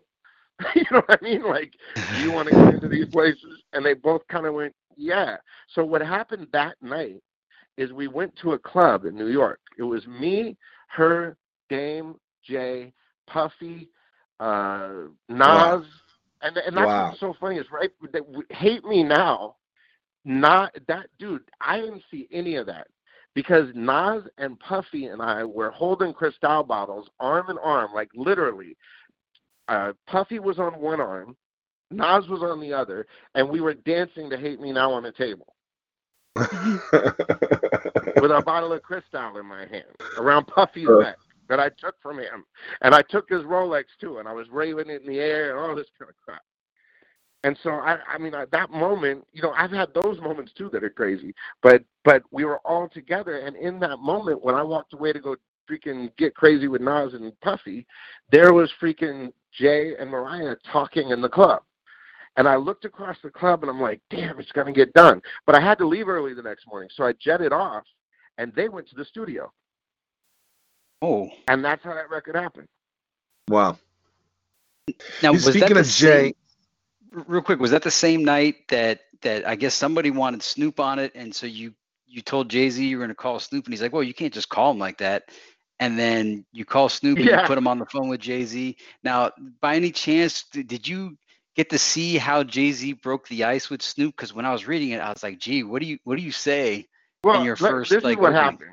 This is what happened. This is what was funny about it. He said, I want to meet Snoop Dogg. I want to talk to Snoop Dogg. I said, all right. I called Snoop. And I said, all right, yo, this is Damizza, da-da-da-da-da. Hold on, here's Jay-Z. And Jay-Z hung up the phone. He goes, I can't just fucking talk to Snoop like that. You know, you gonna put me on with Snoop like that? Dog, that's fucked up. Like, how you gonna put me on the spot like that? And I was like, whatever. So I didn't think anything of it. And then a couple weeks later, Jay calls me and he's like, dude, it's time to talk to Snoop. I want to bring him out. I'm doing Hot 97 Summer Jam, and I want to bring him out. And look, that was one of the things that killed the East-West beef too, is he said, look, I want to bring Snoop out. And you know what a funny story about that was, is I put him on the phone together, and Snoop was doing his little arrogant thing because he can be like that. And he was on the phone, and he says to Jay, yeah, just send the private jet, and I'll do that. And I was like, this motherfucker. You know what I mean? Like, and I was like, it's so important for hip hop for this to happen, and this dick is making freaking. Like, this is great for hip hop. Don't you get it? You know, but Snoop is like that. Like, even when we did Crybaby, he's like, come to the house and do it. I'm like, your lazy ass won't even come to the studio? I'm paying you $250,000 to do this. You know what I mean? Like, there's those moments too. I don't want to talk shit, but that's kind of the way it is. Well, while we're on Jay-Z, I had two last questions about that chapter from the book, and okay. One of them was Jay-Z. You put together Jay-Z with this beat that Nate Dogg was on, and Jay-Z liked it at the beginning, but then at the last minute he wanted Nate Dogg removed from Wet Your Lips, and I'm thinking, who would want Nate Dogg removed from anything? Like, what? He just didn't like what he did. Oh, how could anybody not like Nate Dogg? I've always wanted to do a record with Nate Dogg. He said, what he did, and he goes, just take him off and I'll use it for the Blueprint or whatever that record was, or Black Album or something. And I was like, you want me to take a West Coast star? And see, that was the problem at the time. That was a little arrogant of me, but I was like such a West Coast guy, and you know, breaking all of those stereotypes and doing all that on one side, but I still had this, like, I was real loyal to Nate Dogg. Nate Dogg, rest in peace, was a huge mentor for me. So I took it as disrespect. You know what I'm saying? Yeah, yeah. So I was like, yo, you want me to take a West Coast artist off, and you're talking like that to me? Fuck you.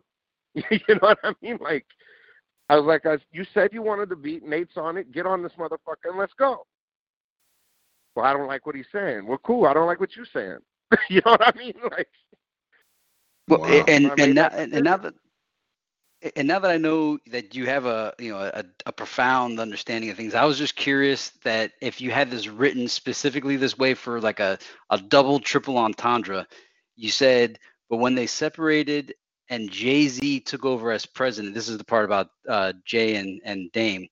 When they separated and Jay-Z took over as president of Def Jam, the magic, as far as I'm concerned, went off into the ether. Now, the use of the words magic and ether, was that intentional, or were you just using normal language? That was 100% what you think it was. Okay. Awesome. I knew it, man. That's great. I mean, you know, you talk about dimensions and shit. I get that shit. Do you know what I'm saying? Like, I feel like look, here's, to get weird on you, I live two lives. When I go to sleep and I'm not conscious of this world, I know I'm doing something in another. Ah, right. And I just don't remember that. Now, and I was thinking to myself the other day, and this is the new thought that's been running in my head, is why don't I know what I'm doing when I go to sleep? Because I know it's a dimension transfer. And that's what dreams are. 1/3 of your life. Yeah, we spend 1/3 of our lives. 1/3 of our lives is spent in the dream world. And that's the thing. Maybe we're conscious in another dimension or time zone or whatever when you go to sleep, because that shit is magic. When you go to sleep, it's magic. Why do you go to sleep? You know what I mean? It's Avatar, if you really think about it.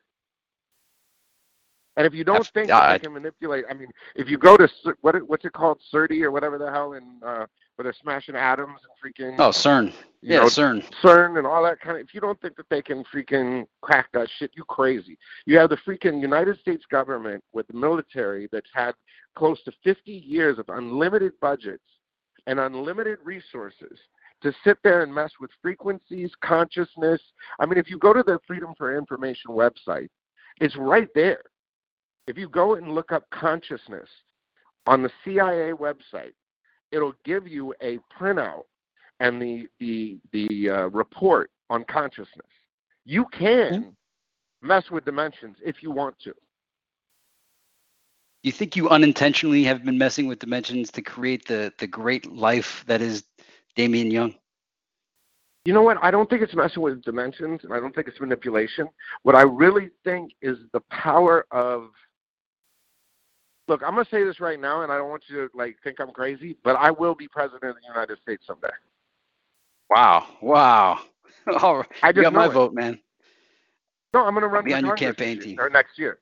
I'm gonna run for Congress next year, just so you know. If not For next in year, the year after. In And that's gonna be California, the start. or In my district, in Santa Barbara. wow, dude, that's And awesome. then take it from there. But look, there's something that it's weird. Like I've always felt that my life will end up in the White House. You know what I'm saying? And bring people together. Do you see what I'm saying? Like I don't know if it'll be president, but it'll be something in that space that whether I'm the side guy or the guy next to the president that explains how to bring people together. You know what I'm saying? Yeah, absolutely. And it was It's just a something that I weird noticed. thing. So to answer your question, no, it's not that, but it is manifest destiny. It is, if you go to the CIA website and you look up consciousness, it tells you that basically your world, you can make it true, whatever your dream is, because the system, the way that it's set up, is how do I word it? Is subject to your drive. For instance, what happened with Smoothie, what happened with Justin and his dream of making it happen to get Kanye to freestyle on those beats. He never gave up, and that was his main. He didn't let anything get in the way of that. You know what I mean? He kept going and kept going till it happened. And that's really what it is whatever this universe is, whatever God is, puts a thought in your head. And if he puts that thought in your head, then it can happen. It's just, I remember standing on my driveway and saying, God, I want to freaking work with Bone. I want to meet Michael Jackson. I want to work with this person, blah, blah, blah, blah, blah, blah. This is what I want. And I would say that every night. Pray it, and it happened. I noticed. Yeah, go ahead, Cecil. I was gonna say I generally don't try to do this to guests, and I just let them tell me their story. But your story impacts me in such a big way that I actually have a story I want to tell you that our listeners have heard it a few times, but I think that it'll be important, and it all has to do with what we're talking about. John and I are big believers in exactly what you're saying. I very much believe you put it into the universe, you believe it, and you the believe universe it and puts practice it in it. you. Yeah, The universe puts it it is in true. We as people are so powerful, and my first real taste of this was when I was a kid, very young kid, I really got into Bone, and just loved their music. And I remember standing in my mother's kitchen, and I would sit there and I would perform these Bone songs in my mother's kitchen, and I would just, my whole family knew how much I was into it. And I remember my grandmother, the greatest just person to ever enter my life, would bring me to the Sam Goody, which was the closest place where we could get records. Sam Goody. Yeah, and Grammy would bring me to Sam Goody to get Bone, and at that time I didn't even have a Walkman, so we were in her Cadillac, and we would get the tapes, and as soon as I would get it, had a Cadillac too. yeah, when I read about your grandmother, it reminds me a lot about mine, and that's why I want to tell you this. Is she would let me listen. I would say, Grandma, I just got this, and I just want to listen to it. And our house was like 40 minutes away, and so she would pop it in, and she didn't understand what I saw about Bone or even rap, but she learned who Bone was because she remembered that they were the fast ones that she couldn't understand. So out of all the rap that I made her listen to, she knew Bone. Well, as I grew older, what I do outside of this is, I run my own production company. I talent book. I actually am an agent for, just a couple local acts. And I used to be in a group myself, and we were in a festival situation where we got the opportunity to book Busy Bone. And, we ended up doing a song with Busy Bone as well. And when we brought him out to the show, I was able to negotiate, hey, if we do this song, we need him to do it live with us. And they really pushed back on it because they were like, Busy doesn't want to learn new stuff. And I just stayed true to, I really need this to happen if we're going to do it. And thankfully he did it. And my grandmother was, was just about to turn 91. And my grandmother has seen everybody, Elvis, the right Rat now. Pack.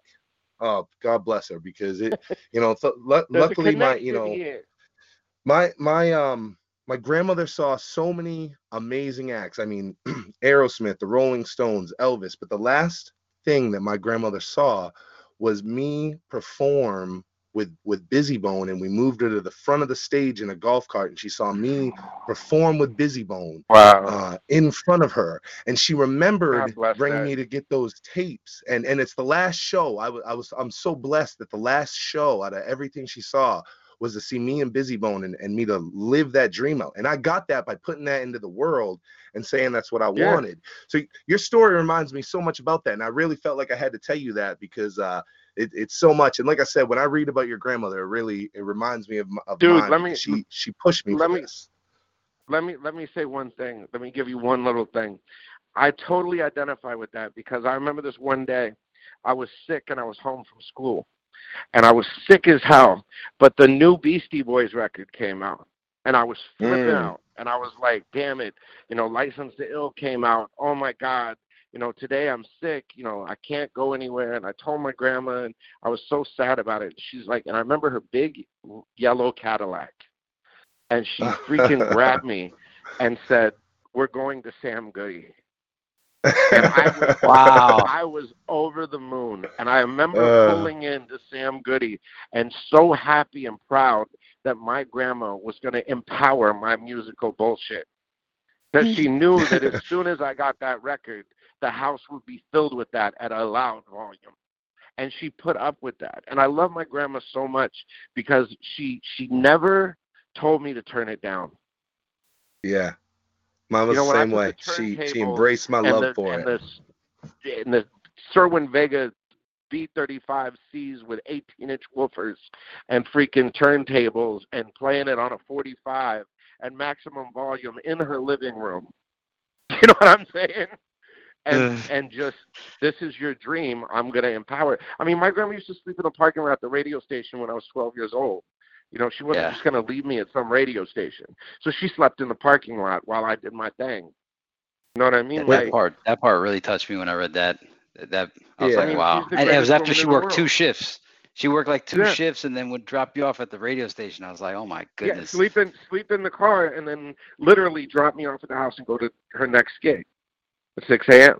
You know what I mean? When you talk about your grandmother, I hear you talk about the value she put into you. I remember, I believe it was Edie. I mean, you did an interview and you showed up in the suit and you told him why it was important that you wore a suit. And I really can respect that the values that your grandmother gave you and just, the environment that she raised you in. When you transitioned into hip hop, was there a lot of culture shock and a lot of adjustment for you from what grandma had taught you to kind of surviving in this jungle that we know as hip hop? My grandma taught me not to be afraid of anything. My grandma taught me how to interact with people. First, you mentioned Edie. I mean, first off, shout out to Edie and Sinatra. That's management. So, it's a respect thing. I love those guys. And Edie's a freaking legend. No matter how you look at it, hit him up, whatever. But he's taught me a lot. He's a great human being. Like when I told him that I wanted to run for Congress, like he was like, you're crazy, but he came to the meetings.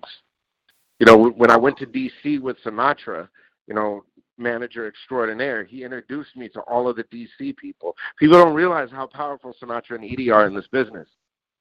You know what I mean? They are great mentors. You know what I mean? Sinatra is younger than me, but his passion is older than me. You know what I mean? I don't want to interrupt, but I just realized just now, you and I have met, and I just realized it, and I'm going to tell you how we've met and when this happened, and you won't remember it, but I just realized. So when I was 17, I got invited out to California, and I rocked a small tour with an artist named Juan G. WON-G. And Juan G brought me to Power, out to Power, and I met the Outlaws. I spent a bunch of time around Edie Amin, and when he brought me out to Power, I just realized that I met you. Well, I met a bunch of people while I was there. We were at Power for a couple hours, and I have to look through it now. I was just thinking about the pictures that were taken that day. I met Dave Chappelle that day as well, and Oh wow! I Wait, fucking met met Dave you Chappelle? inside of Power. So that's crazy. Dave I Chappelle was was in just Power? thinking about that. No, this was all in one day. Juan G had Oh, I whipped was me like, around damn, I everywhere. don't even remember that. Yeah, no, this was like fuck, where was we were probably at the mall when we met Dave Chappelle, and we had just left Power, and we'd spent a couple hours at Power, and I can't remember what his name was, and you're gonna know as soon as I describe him. He's a really big, tall guy, and he helped on Regulators. He helped produce on Regulators, and I had just met him outside of Power 106, and Oh. yeah, I was 17. Dude, see, dreams come true. Yeah, I spent a lot of time. It's crazy. It's crazy. You know what the coolest? How that crossed reminds over. me of a story. That reminds me of a story, a really cool story, if you don't mind. You know Cassius, right? Yeah, absolutely. He was signed to Eminem. Yeah. And this is a crazy story. Like, okay, so I had a lot of problems with Eminem over the Mariah shit, and we were beefing kind of hard. And I didn't really know where it stood. But Young D was going to do a record with Cassius, a whole album. And they went and did that stuff, and we did it. I produced most of that stuff. People really don't know, Young D I trained too. So Young D used to sleep on my couch and recorded all of those mixtapes in my little brother's room, actually. Wow. And he says, yo, come to the studio and meet Cassius. I was a little nervous about it because I'm like, okay, Eminem and I don't really get along. How is Cassius and I going to get along? You know what I'm saying? Like, is he going to, be, kind of weird towards me because of Eminem and all this kind of stuff? Too shady, right? And, yeah. And, I had done this beat that's on that mixtape. I forgot the name of it. Oh, Cane Route, where it's like, doom, doom, doo, doo, doo, doo, doom, doom, doom, like this, Eminem sounding record. And it was weird. I met him. He's like, look, I'm going to squash that shit between you and Shady. And I was like, oh, well, thank you. I didn't really think much about it or whatever. So some time goes by, and on Twitter, Cassius hits me up. And he's like, yo, where do you live? And I'm like, Santa Barbara. And he's like, what's your address? And I'm like, why? You know what I mean? Like, and he goes, I want to come up and see you. And I'm like, oh, shit, here we go. You know what I mean? Like, I didn't know what was going to happen. So I cleared the house. I was just going to talk to him one-on-one as a man. You know what I mean? There was maybe one other person, two other people that lived here. You know what I mean? At Grandma's house. I was like, fuck, it's going to go down. You know what I mean? I thought he was going to come talk to me about the shady shit. So he shows up, and the first thing I see is he gets out with his kids. And I'm like, okay. And he gets out with, like, burgers and stuff. They stopped at In-N-Out down the street. He's like, you want something to eat? And I was like, okay, what's going on? You know what I mean? Like, we're all sitting there at the table eating. I'm like, okay, why are you here? You know what I mean? Like, are you here to do a record? Like what's going on? And he pulls me aside and he goes, I wanted to talk to you. I said, about what? And he's like, I want to thank you. And I said, what? And he goes, I was hanging out with Corrupt one day. Corrupt says we're going to go up to Power and see Miz. I didn't know who that was. We get up there, and you're going through, and the Corrupt and I are really close. So, I'm giving him shit. I know all the TriStar, all the guys in the group, Roscoe, we basically raised, all of this kind of crap. So I guess Cassius was standing in the back, and I'm like, who the fuck are you? And he goes, my name is Cassius. I said, what the fuck do you do? And he said, I'm a rapper. And I said, all right, well, let me hear your shit. He goes, I don't got it on me. And I said, don't ever come to the radio station and not have your shit. And I walked away. And he said that moment inspired him and pushed him to do better as a rapper. And he just came up to say thank you. Wow. And then he said, let's go do a record. So a lot of those moments, I don't remember. Of meeting people and, things like that. People are like, you're a dick, you don't remember me. Dude, do you know how many people I met with Power? You know Oh, what I'm I mean? sure. Like, it must be crazy. it It was funny. crazy We were just the watching day I was Adam there for a Levine. couple hours. We were watching Adam Levine on the Super Bowl. And it was funny because when Maroon 5 first came out, Craig, who was his bodyguard at the time, brought him up to Power. So I was sitting there with Adam Levine, and he's like playing me his shit. And it's like kind of up-tempo techno shit. And I was like, look, that's not really what we do, but the shit sounds really good. You're going to be a star. And he's like, you think so? I'm going to be a star? And now I'm watching him on the fucking Super Bowl. You know what I mean? Crazy. So it's like, it's a moment. That must have happened so, and my listeners are going to kill me that I'm not jamming out all these bone questions I have, but that just sprung We'll get to me them. to say, I got another about 15, 20 minutes. So let's wrap this up and let's get back in the bone, and then let's knock it out. That just sprung me to think that the way you just said that is you must have repeatedly saw that happen so many times in your life. Somebody that was just whatever, and then they're a superstar.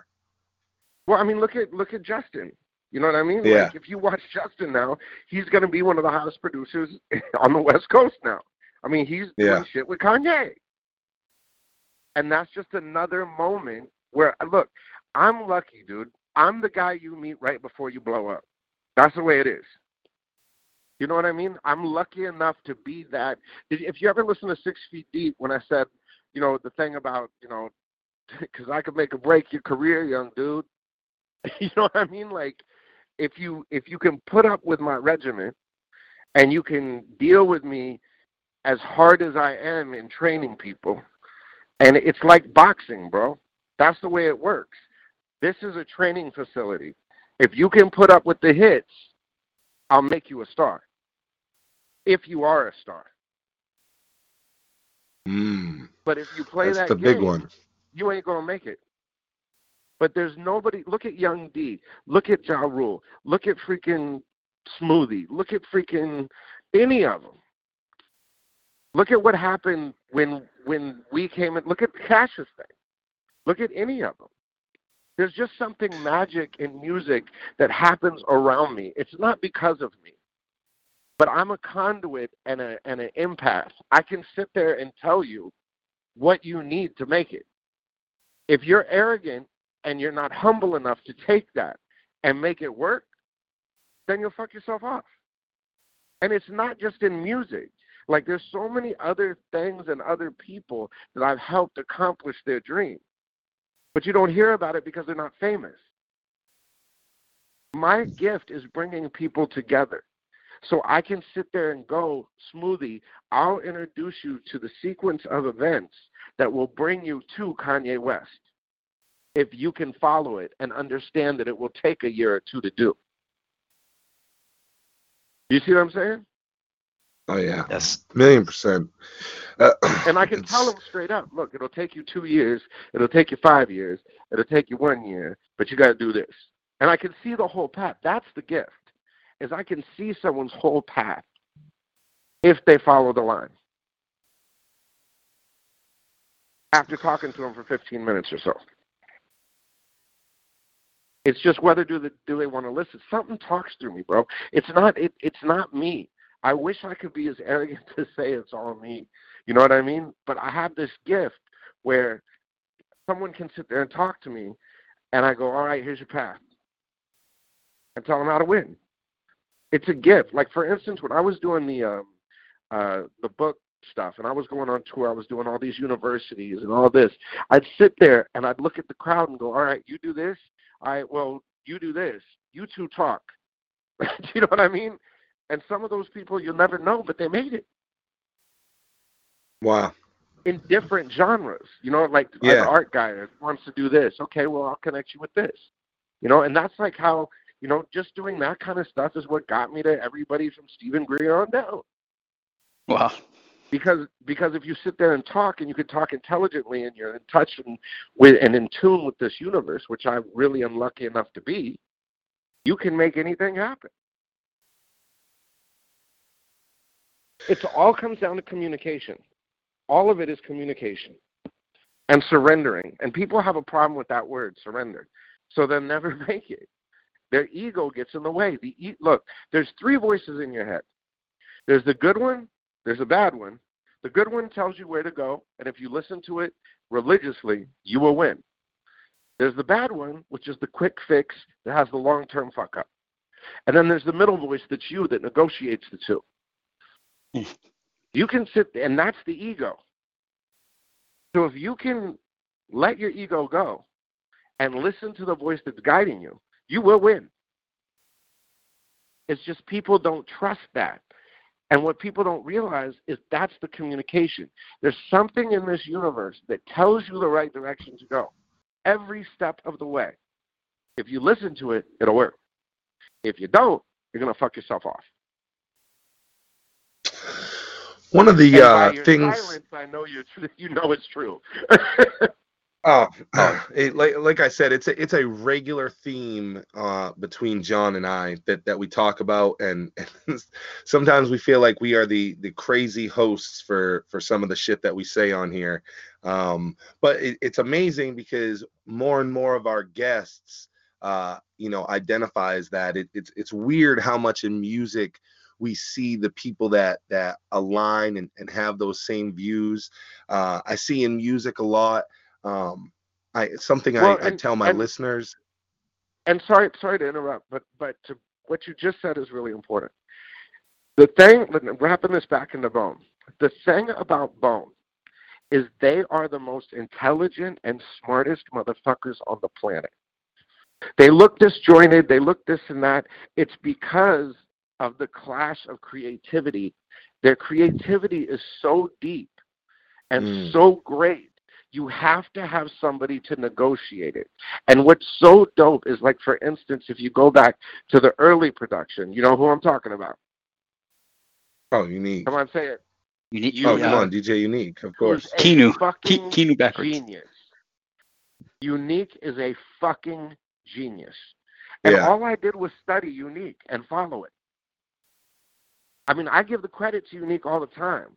I'm just a carbon copy that freaking followed his plan. You know what I'm saying? And I told him that when I met him. And I wanted. That's what the fans want. We were actually gonna do a record with me and Unique and Bone.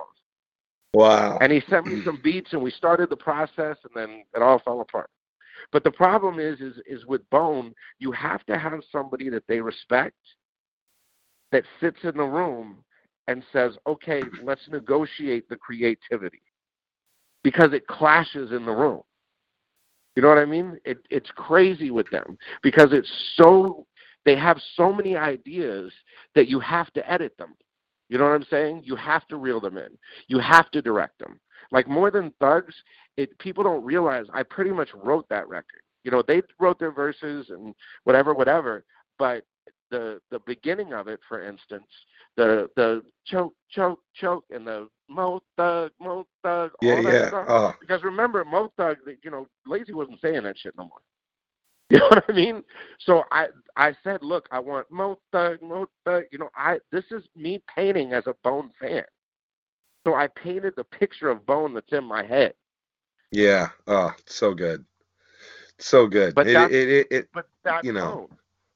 They're the most intelligent people on the planet. And Crazy Bone and Busy are the two that I know the best, and Lazy is my boy too, and Wish, and I just met Flesh, and all of this kind of stuff. But Crazy is the leader.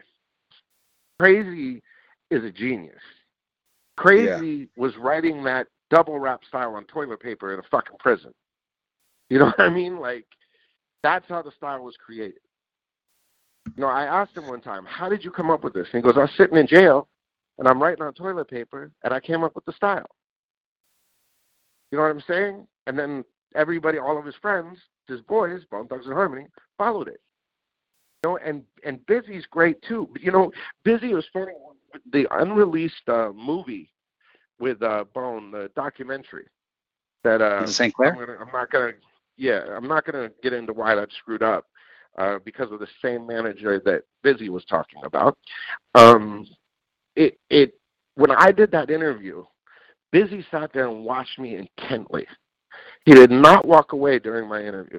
And it was an hour-long interview. And afterwards, he walked up to me and he just kind of looked at me, and he was like, "That's right," and walked away. You know, I mean, he takes. What I'm saying is Busy takes everything in. Like, for instance, it took that long to work with him, and then he went back and studied what I did, and then said, "Damizza, what do you want to do? What's wrong?" The exact quote that Busy said to me when he said that, he goes, "Damizza, what's wrong with my group?" That's the way he said it. And I said, "You don't want to ask me that, because I'm gonna tell you." You know what I mean? Like, and then he said, "What record do you want to create?" And that's I how saw More Than footage Thugs of happened. I saw footage of you and Busy in your studio, and you were showing him it was the early version of Coming Home, the one that had TQ, and it sounded like there were already some Yeah. Crazy Bone drops on it. So it looked like that was like pre-New Waves, like you were almost the guy instigating this crazy Busy duet album to happen. So that's what I want to jump into is New Waves Well, and let's talk about Coming Home for a minute. Because that's what started it. Let's talk about Coming Home. I'm sitting there in my apartment, and I heard the chords for an Aerosmith record. And I think it was Don't Want to Miss a Thing. That's where Coming Home came from. And keep in mind, there's nothing new under the sun. So you take something that's already a hit and you make it yours. That's what makes a hit. Something that's familiar but not. So there's only so many chords in the world. So I heard those chords. Those inspire me. I sit there and I do it. And I start thinking the song is named Coming Home. And I sang it into my freaking recorder, my little voice recorder. And I was boom, boom, boom, coming home, like all this kind of stuff. And I walk up to Cray and I'm like, "Look, I got this idea. Here's the beat. This is the concept. This is what I want to do." And he's like, "All right, Miz." And I'm like, "Look, this is the intro I want to do. Boom, boom." You know what I mean? Like, that's how that started. And that was the offshoot of More Than Thugs. You see what I'm saying? Yeah. So Coming Home connects to More Than Thugs? Is that did I just hear that correctly? Well, and you're exactly right. So like what I did was, and what I do with Bone, is I get a piece from Crazy, then I go to Busy, you know what I mean? And then I go, "Here's what I did with Crazy. This is what I want you to do." You see what I'm saying? Yeah. So you're right. That's exactly what I do. Tell me about Coming Home then, because it sounds like it started as, and we as fans have gone through so many transitions with this track. It sounds like it started as Crazy and Busy and TQ. Around the time the Cavs won, the version that we heard was TQ and all of Bone. And then, of course, it ended up on New Waves on a brand new beat. TQ is, of course, replaced with Stephen Marley. Can you just tell us and bring us through these transitions? Happened. This is just the real shit. Let me just tell you the real shit. Steve Lobel was against More Than Thugs. I was on my way to the radio station to play More Than Thugs on the first time. And I look, I love Steve Lobel to death, but he's a closet hater. So he was like, "No, you're not going to do this." So me and Jamie Adler got on the phone with freaking Steve Lobel, and I had to stop on the way to the radio station in Ventura. And there's this hotel on the freeway, the Holiday Inn. And I walked to the beach through the Holiday Inn and sat there and argued with Steve Lobel with Jamie Adler. And Jamie Adler is the one that made that record happen. If it wasn't for Jamie Adler, that record never would have been released. So Jamie Adler sits there, and if you don't know, you guys know Jamie Adler. He's the the agent, and one of the greatest minds in the music business. I mean, he is 100%. A great guy.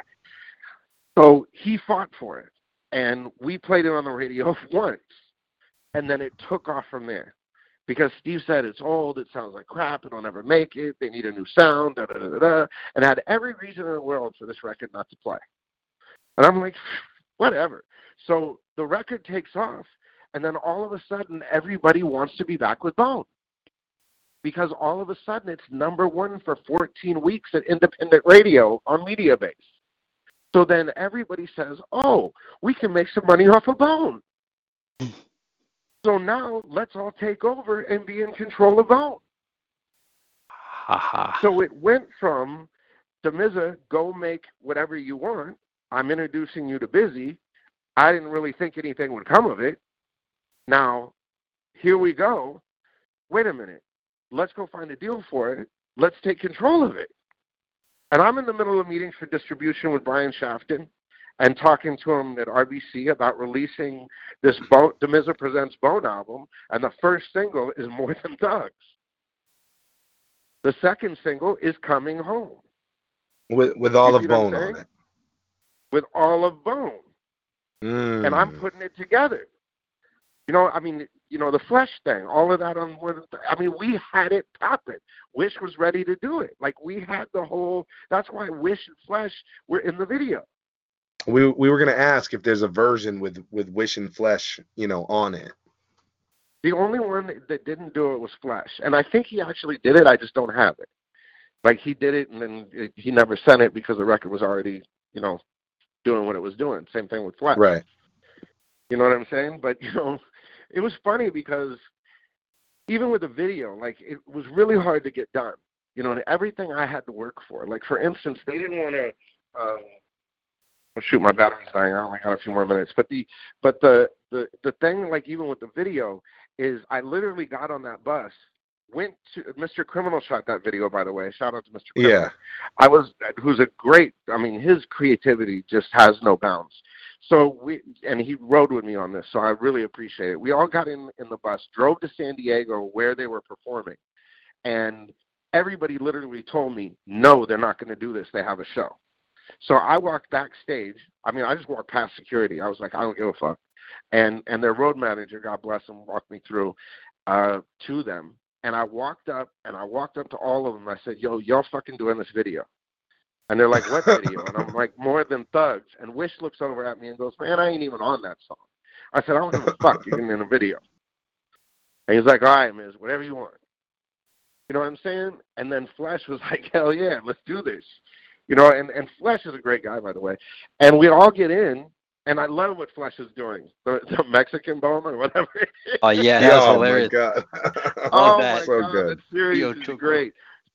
But it was so cool because we got in the bus, and then it was just that magic. Like, you see him smiling and having fun and smoking and all that. Once it's dude, there's a funny story. My Turkish grandma, not the grandma I live with, hated taking a shower. But she loved getting it. But once she was in the shower, she loved it. And that's a great way to put it. Nobody likes to think about doing it, but once they're in the moment, it's fire. So once we were in the bus, and, you know, you see Lewis in the back, and you see, you know, me, they had me come out on stage and introduce them. You know what I mean? Like, that's how it is. Once they get in the moment, there's a fire, and it feels right. And then it gets natural momentum. And then there's no stopping it.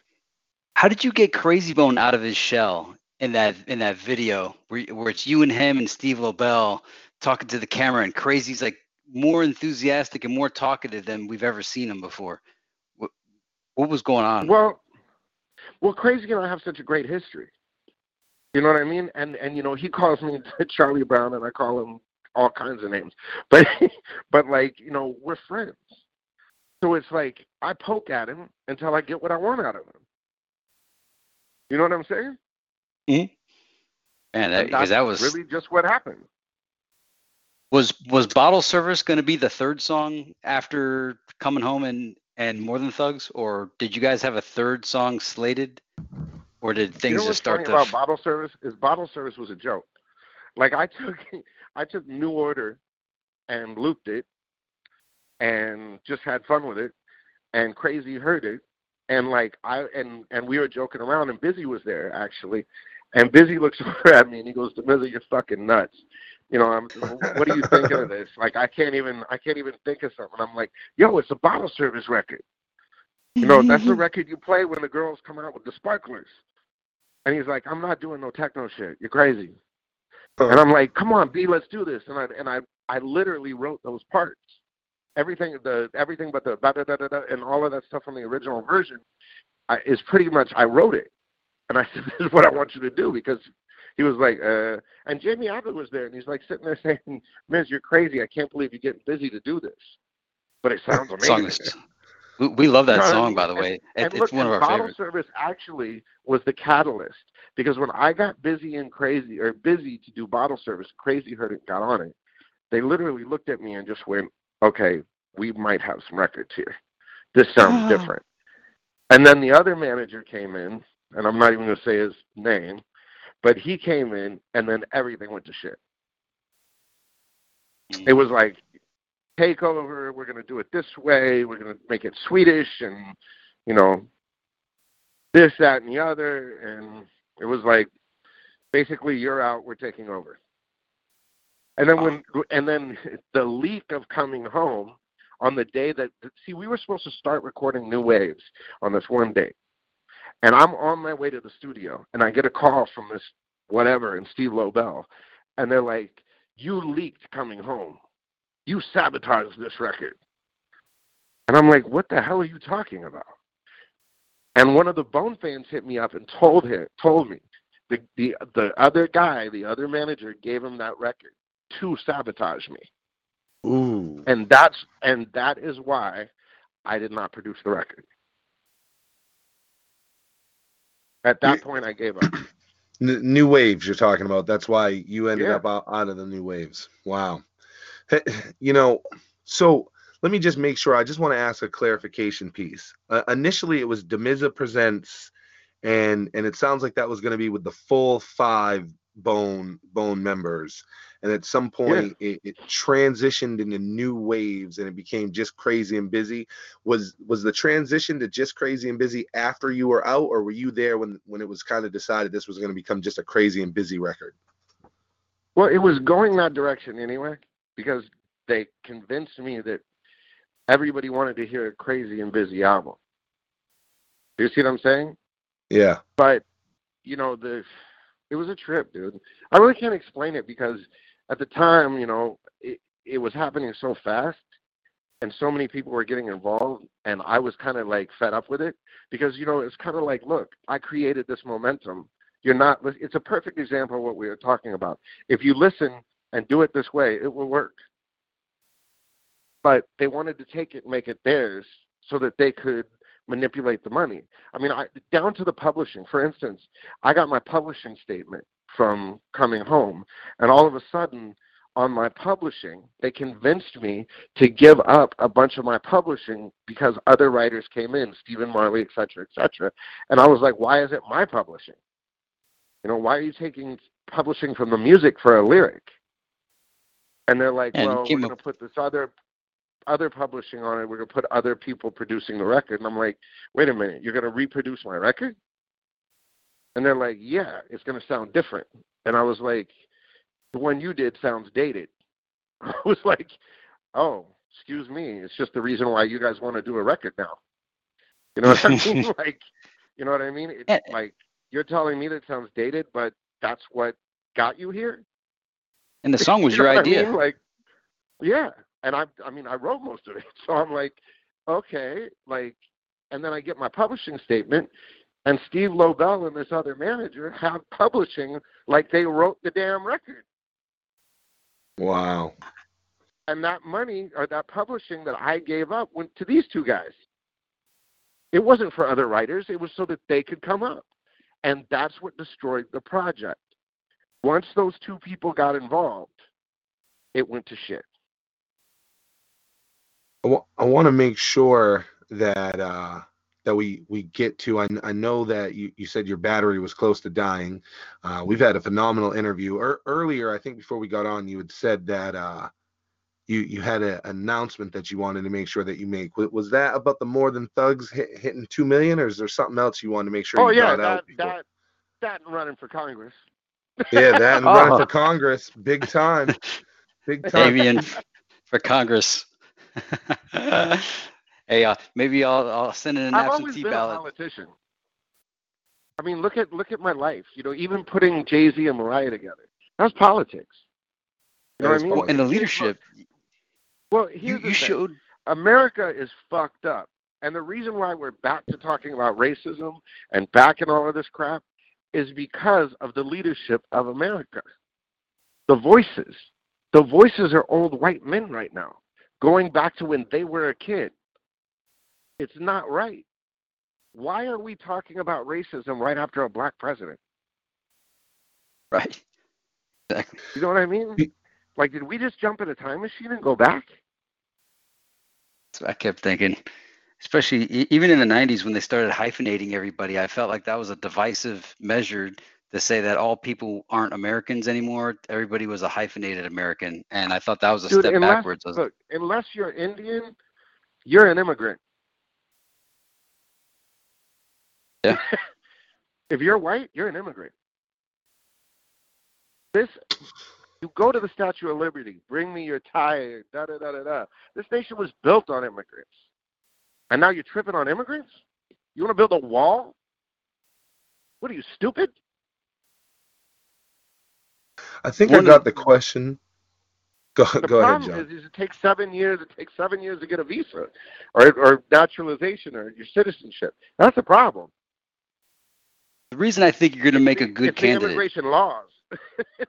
is part of being a politician, is being a leader. And you basically brought rap to the mainstream, and you did it with your vision, and you basically said, we're going to do this at that station, and people just followed your lead. So if you take that same thing, and you did that as a young person, and can you imagine with what your new vision is going to be? And do you have a platform? Like what's your platform going to be as you run and campaign?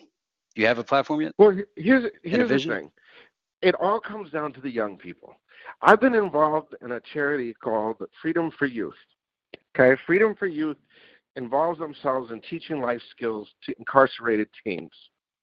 And how this started was, and it's how I met Little Bams and all of this. Well, not how I met him, but when I met Little Bams, he had this friend named Kid. And him and Bams, Kid and Bams, were walking next to Santa Barbara High School. The police roll up on Kid because he was a certified, straight-up gang banger. And he was walking. The police see him, grab him, find a gun on him right next to the high school. Bams was with him. So I say, oh, my God, Bams is associating himself with gangbangers. I need to know this guy. This guy was incarcerated. He's up at the boys' camp in Santa Barbara, where they take the worst of the worst, and they put them in a camp in the mountains. So it's the only person I ever visited that was incarcerated. I go up there and visit him on Thanksgiving. I'm bringing grandma's turkey, all this stuff. And what made it possible was a lady by the name of Billy Joe, who ran Freedom for Youth. And she let me in to see this kid, which is against the rules. To pull a kid out of his dorm and sit down with him on Thanksgiving and talk to him about his life. Impossible to do. So she made it happen. And I'm sitting there and I tell him, he's like, I'm a gangbanger, fuck you. You know what I mean? And I'm like, whatever. But I kept trying with him. And see, that's the thing. If you keep trying and you keep trying and you keep trying, it'll happen. So then he gets incarcerated in Santa Barbara County Jail when he turns 18. Damizza goes to the jail. Aren't you tired of this? And he goes, look. And I said, look, I'll make you a deal. If you don't get in trouble again, and he wanted to be a rapper, so I said, look, I'll produce your mixtape, I'll get you a show at the Velvet Jones, and I'll get you in the Santa Barbara Independent, which is a newspaper, if you don't get any more trouble. He hasn't been in trouble since. He's a great father. Now, he works at UCSB as a cook. He got Bams a job at UCSB. You know what I mean?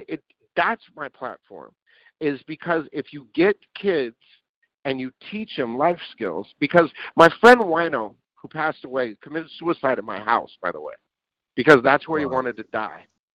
You know what I'm saying? He said, it's too late for me. But he introduced me to Bams and Skips. He said, I'm going to jump him into the gang, or I'm going to jump him into music. What do you want to do? And I took him.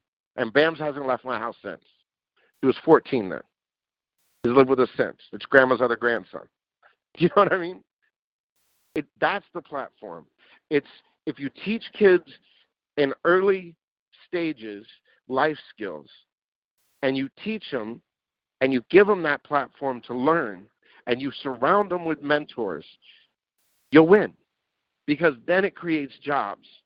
Then it creates a better society. We have to start with the kids and see it all the way through. And that's the problem, is people will mentor, people will teach, but there's limits to it. If you jump in, you got to jump in full blown. I mean, I had to go through hoods and, the American Foundation with Jim Brown and Harry Belafonte and going to the worst neighborhoods in Los Angeles and talking to gangbangers.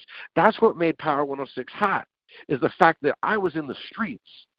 I knew what was happening and what was coming up. So I go through the hoods, I hear a record coming up, I play it on the radio. So all I am is a conduit. And yeah, you say leader, but here's the thing. Someone who leads has to listen. And that's my platform, is listening. And what I've done in my past should prove that that's what we're going to do now, is we're going to listen. And then, like, for instance, in the campaign, what I really want to do is I don't want to go and speak to people. I don't want to pull this shit where Trump is sitting up there being the this, that, and the other and just spitting out all this crap. I want to go and say, yo, tell me what you want. And listen to the people. I don't want to just sit there and talk. We have town halls where we sit there and listen to what the problems are in our community. In Santa Maria alone, which is our North County, is the highest murder rate in California, comparable to the United States. That's a problem with young people that don't have anything else to do. When they get out of the YMCA or the Boys and Girls Club, when they kick them out at 16, where do they go? There's nothing between 16 and 18. When they get out of jail, where do they go? You know, for instance, Kid, when he got out of jail, I took custody of him. My house got raided. Wow. You know what I'm saying? That's what I mean. You got to take it all the way. And that's why I love Freedom for Youth, is we can literally take kids out of jail with a probation officer, take them to a studio, take them to an event, and show them that there's another way. And that's what I was saying about Wino. Wino said it was too late for him. He didn't know there was a better life. He thought that shit was just on TV.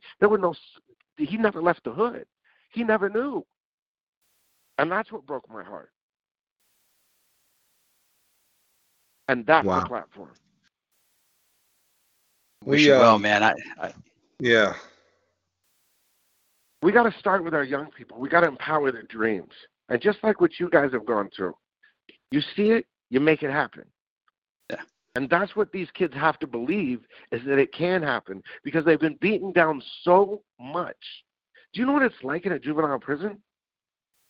Do you know what happens to a kid when he's 16 and tried as an adult? He goes to jail with adults. And you know what the adults do to those young kids? They're predators. That shit's got to change. Yeah, real reform. You keep the youth, and I've seen this for multiple interviews and multiple appearances. You keep the youth around you. You know, you keep your ear to that, and that's so uncommon right now for a lot of the people that came from the era, that you did, because a lot of them are hanging on to. I guess that old way and so unaccepting of the youth, but you seem so accepting of the youth and the change and the movement and not trying to stay in the forefront, but push them in the forefront. What does because that for I you, was man? that kid. I was that kid. That's the reason. And I had mentors. I was taught. Maybe because I was a white kid and this, that, and the other. Okay, so break the line. Dude, at the time that I came up in hip-hop, there were no white people in hip-hop. Vanilla Ice ruined it for everybody. Yeah. Do you know what I mean? So coming up in hip-hop was extra hard for me. Extra hard. My first day at Power 106, Big Boy walked by me and said, "Oh, we're fucked." You know what I'm saying? And 2 years later, he said, "You're the reason why we're successful." Yeah. And now he says, "I'm still living off of you." You had a vision, and not everybody has the vision and then the follow through to bring a vision to reality. And it sounds like you have one now and a platform, and you have the kind of like the resources and the personality to hopefully make a better change for. Well, we don't have the resources yet. We don't have the resources yet. We haven't started fundraising yet, but it's coming. Yeah, well, I would hope that you get elected. We've done. That's why I respect and love the Bone fans so much. And the two Michaels, they start shit. You know what I mean? Like, it's like, okay, I have this unreleased Bone record, but I'm working on this charity project for the Teddy Bear Cancer Foundation. Okay, well, we'll donate to the Teddy Bear Cancer Foundation if you put that record out. That's a Bone fan. Yeah. No, but that's why I love the Bone fans. Is they don't it's a sit on fact. their ass. They're They're different. revolutionary. That's the different. thing about Bone that I love so much is it's a revolution. Every time you hear Bone, it's political. It's a revolution if you listen to their lyrics. Yeah. You know what I mean? Or the end of the world. That's what inspired me. The fans are a different breed. You know, these fans have literally reached out to Bone and Bone Associates and leased tracks and released their own albums as fans that are legitimate, real albums. That's something different that Bone fans do than you can say about, you know, any other fan. We talked a lot of Bone tonight. We talked about a lot of stuff. There's a lot of questions we didn't get, so we're gonna have to get Damizza back on the show. But the one that I you know what you can do really quick? Fire through them. I'll make them short. What didn't you ask? Let's just fire through. Oh, so many, Damizza. But I'm gonna ask you this one. Let's just do the quick ones. Boom, boom, boom. What was the song that you played Jay-Z a Bone song and he played you H to the Izzo? What was the Bone song you played to Jay-Z when you were showing him your beats? Headhunters. Whoa. Okay. Wow. It's on Shade Shice's one of Shade Shice's bootleg albums. Yeah. With the real slow guitar, it sounds like syrup. Mm-hmm. Well, like that shit. So there's another Headhunters? Here's a funny thing. It was actually me, him, and Kanye West in the studio when I played that record. And then he played me H. Izzo. I said I didn't like it, and he said write that on paper. I want to put it on my wall because this record's gonna be a hit. And he was right. There was Next a clip. question. There was a clip that came out online years and years ago. It has been surrounded by every Bone fan's theory on what it was. Power 106 released a clip of NSYNC Just Got Paid, and Crazy Bone was mixed into it. Tons of rumors. I think the final verdict was a DJ had an unreleased Crazy Bone verse that was just mixed in, and it never came out again. Can you tell us the story behind that? Patricia Bach, who was working with NSYNC at Jive Records, hit me up and said, I want Bone to do a remix of Crazy Bone. It was right after I Still Believe. Want Crazy Bone to do a verse on this NSYNC record. We're going to try it. It was Just Got Paid. I did a flip of it. I put Crazy on it myself. They sent me the vocals for NSYNC. I did all of the remix stuff. I handed it to E-Man. E-Man played it once. NSYNC heard it and said, you played it on the radio before we heard it. Fuck you. Wow. So that would have been it would have been official. It would have really been official. NSYNC and Bone. Well, what my plan was is, we did it. Let's throw it on the radio, and then you'll definitely like it because it's already on the radio.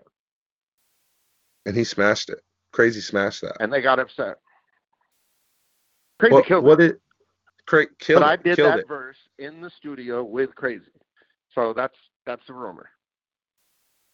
What is, and I know, you know, your favorites from other artists, but what is your favorite song produced for Bone or a Bone member? Damn, that's a tough one. I would say More Than Thugs. And I got to shout out Lewis on the track on that one because he inspired that. That track is what inspired that. So shout out to Lewis.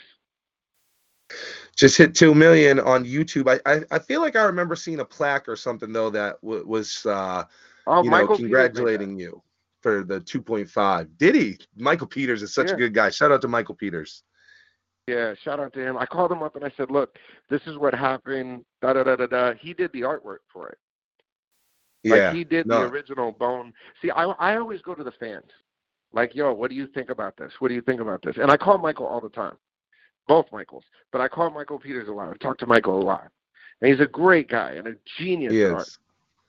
You know what I mean? And like genius on other things, a race car fanatic, and you know, in the pit, Jesus Christ, you know what I mean? Like, you know, great guy. And I just went to him. I said, here's where it's at. This is what I want to do. I still got to send him his. I have his plaque at the office, and we traded. I said, look, if you make this, I'll send you one of the plaques, and I literally made it myself. You know what I mean? Just as something to remind myself that, Bone's still here. You had said in And that's your the kind of book, fan I am. That's the kind of fan I am, is if something goes well, I make a monument to it. You know what I mean? And I do it it myself. deserves it. That song deserves it. It's the nod to what we at least knew. You It you was said their in your book, rebirth. facts. That's 1,000,000% facts. Okay, in Million my percent. book. In your book, you had said that Breakdown wasn't working with the Power 106 audience. What was it that didn't make Breakdown work, but made I Still Believe work so well?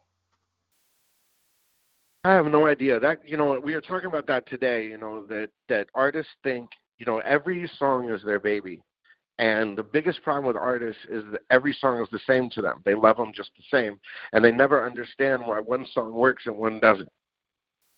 And that's the frustration, is it's like, well, why don't you like this? I just did this. Why are you turning your back on me when you like this but don't like this? And, that was a big thing with Mariah. She was really upset about it, is why isn't this working? And I don't know why it didn't work. It just didn't test. The audience didn't react to it. So I moved on. It caused a lot of trouble, but that's just what happened. I don't know why I Still Believe worked. To me, I thought it would never work at radio because it was so slow. I mean, and honestly, it's a Willy Wonka thing I took the loop from Warning from Biggie, put it under it, slowed it down. You know what I mean? It was like, I didn't know I Still Believe was even in a chance. This is the last one I'm going to ask. I'm going to leave the rest, and I'm going to leave the rest of these questions as my reason to get Damizza back on Beyond the Harmony, but I got to know this one. Can you tell me the story about when Notorious Thugs premiered on The Beat? Because that record has always been so huge as an album cut to hip hop. It wasn't a single, but it's so huge. And I know that it premiered on The Beat, and that caused a lot for you. Can you tell the fans about Notorious Thugs and what that meant, and just, what happened when it premiered on The Beat? That record actually changed my relationship with Bone, because then they knew I was on the radar. Do you know what I'm saying? Because they knew I had power at that point. Because when I heard that song on The Beat, I freaking lost it. Because I'm like, Biggie did a song with Bone and we went to one world premiere. Screw you. And I called up everybody. Steve, freaking the label, Ruthless, Tamika, like just the Biggie's people, Puffy, everybody. And I went off. And actually, that created my relationship with Biggie, because when I went off and said, fuck this, I'm just not going to play any more Biggie, or I'm not going to play his first single when it comes out. And Puffy ended up showing up at the studio or at the radio station and said, look, Biggie's with me. We're going to play Hypnotize on the radio together because we world premiered this. We didn't mean to disrespect you. So then they brought Hypnotize the next day to Power 106. But that made me so mad. Because that record, I heard it and my skin crawled. Like, that was the most angry I have ever been. Like, I don't get angry. Like, it's just something in me. I don't get scared. I don't get angry. People can't bind me, can't intimidate me, any of that crap. But when I heard fucking Bone on The Beat with fucking Notorious Thugs, I lost it. I went through the damn roof. And the track it changed means a my lot to hip relationship hop. with them. Yeah. It changed the relationship. And you know what? That's when Bone and even Puffy and Biggie and all that were married to Power 106. Because they knew if they crossed that line, I would go freaking nuts. And they never wanted to test that again. We were number one. Why would you go against the number one radio station and the guy who's basically reinventing your career? And, my sneaky plan from the beginning was reinventing Bone and reintroducing them to the audience. But I had to fight for every freaking thing. Like, even listen to the video thing of having to go down to San Diego and making it happen. You know what I'm saying? So let that be a lesson. Make it fucking happen. If you dream something and you want it, Justin is a perfect example of it. The kid I was talking about with the Kanye thing. He used to wait at every single rap show at the back door. Every hip-hop artist knows Smoothie, because he would sit at the back door and wait for the artist to come in and then say, here's my beats, here's a memory stick, here's, this, that, the other. I'm Justin, until he made it. And people's egos won't do that today. They won't sit there and they want to be, yeah, I'm cool, this, that, and the other. You ain't going to make shit. Go out there and freaking try. Humble yourself. And go out there and sit at the back door. Find your favorite artist. Become their friend. And then they'll embrace you. That's what happened with the freaking Notorious Thugs, is I made myself visible and said, hey, I'm the guy that can do this. And that's how it went.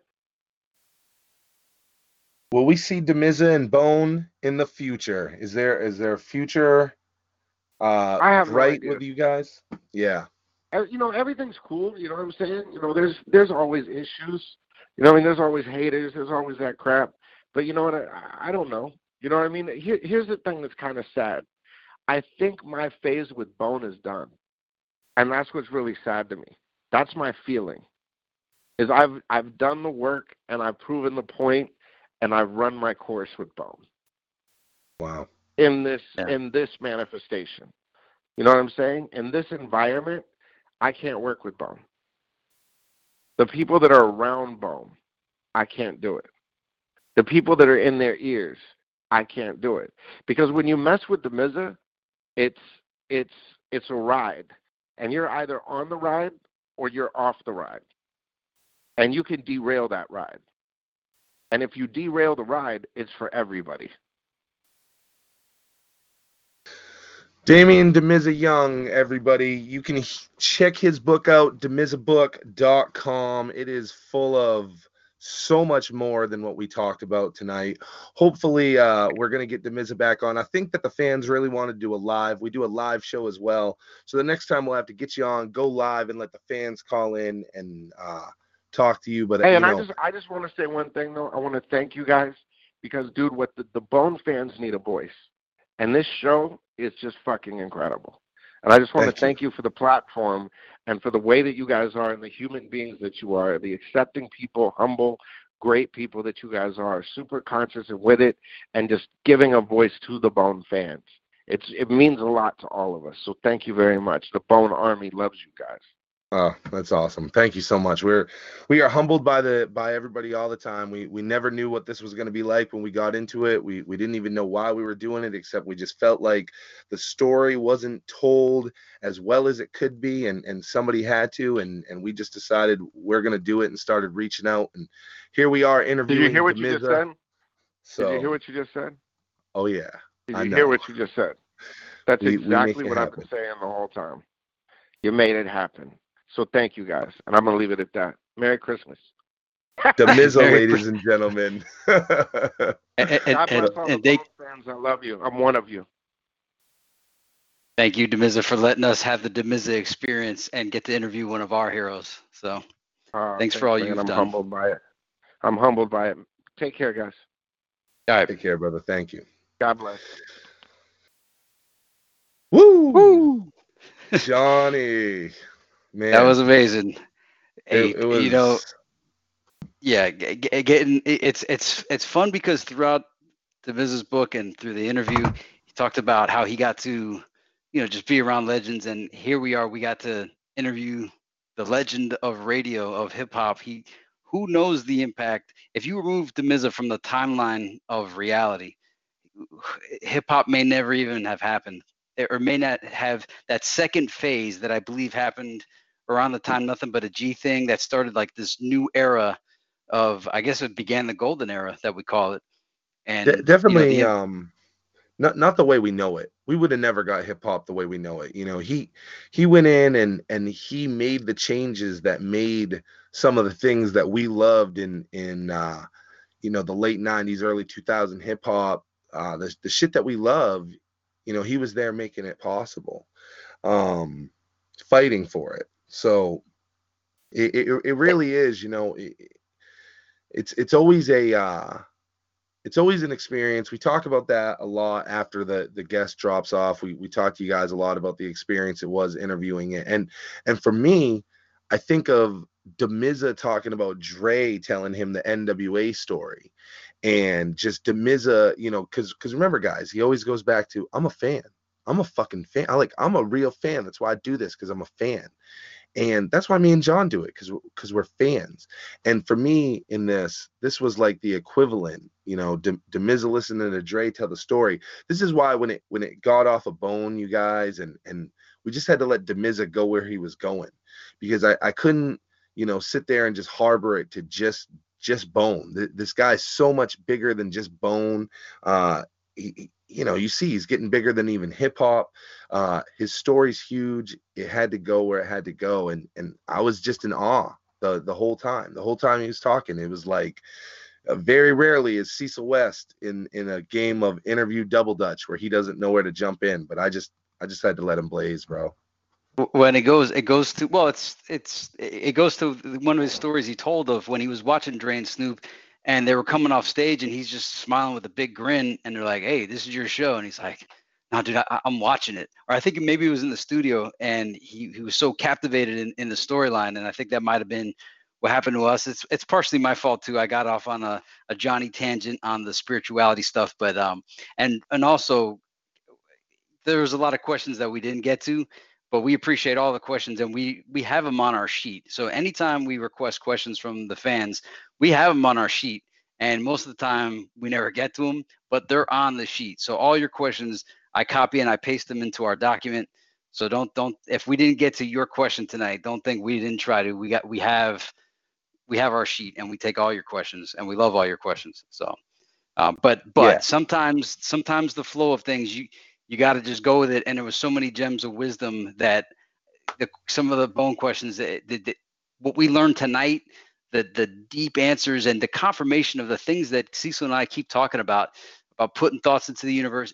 Damizza is the living example of probably the highest example of all of the dream come true and putting forth your intent on the universe. And he has drive, and he never, as he said, he never takes no for an answer.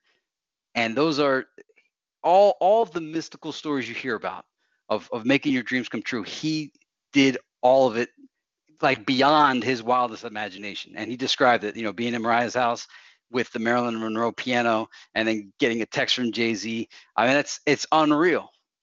So yeah, it is. We want to drive home. I felt really good about this one, man. I felt good about it. He was cool too. He knew we weren't getting through the Bone, and you saw he banged out a bunch of those Bone questions, and I tried to pick like the best ones. How much do I love the confirmation of the NSYNC just got paid? I love that we just changed the game up with that one. But there's so many that we didn't get asked, which is okay, because Damizza's a great guy. We're gonna get Damizza to come back on. And I think next time we go live with Damizza and we let the fans get in, and it will give us a chance to get the rest of these questions in. But I had a great time, man. I really did. And, I hope the fans are happy with it, because, again, I know that it wasn't as Bone focused as normal, but it's like we tried to prepare you for at the beginning, when an entity is just so big in his own right, because a lot of guys that we interview are big, because of Bone or in the Bone world, or, this is so much bigger than that. This was a huge interview. So I hope that everybody enjoyed it, even though it wasn't as Bone based as normal. But the door is so, open, I think, for us to work with Damizza again. He was a great guy, man. I feel really connected to him because of his stories, and just who he is. And the things he says are the things that I preach to my team. Outside of here, you guys hear me talk about that I work in music outside of this, and a lot of the values that Damizza preaches, on here and to his team are things that I also push. So it was a really enlightening and just connected experience for me. Well, and remember this too. If we are sticking by our beliefs, whatever happened was what was supposed to happen. And the stories, I believe, indirectly all somehow connect back to Bone. If anything, the stories with Jay-Z, the story of Busy Bone, battling Jay-Z for 30 or 40 bucks. So Jay-Z has a connection to Bone. Obviously, anything we talked about with Mariah connects back to Bone. All of these managers that we talked about, everything somehow, even the UFOs, Busy Bone's got a lot of songs about UFOs and extraterrestrials and stuff like that, and tons of spirituality. So I feel like, and Damizza is a Bone fan. He's into that. I'm a Bone fan. I'm into that. I think it still all plays part of the story. I think we all got a deeper, we got more of Damizza. We saw him even further in than if you follow all of his interviews. And bottom line is, if you loved hearing Damizza tonight, you got to read Guilty by Association. It'll blow your mind. The stories in it are so good. Both the celebrities that he talks about in his encounters, but also just hearing his come up story. It's enlightening, it's inspiring, and it lets anybody know Damizza did it all, and he was almost aborted.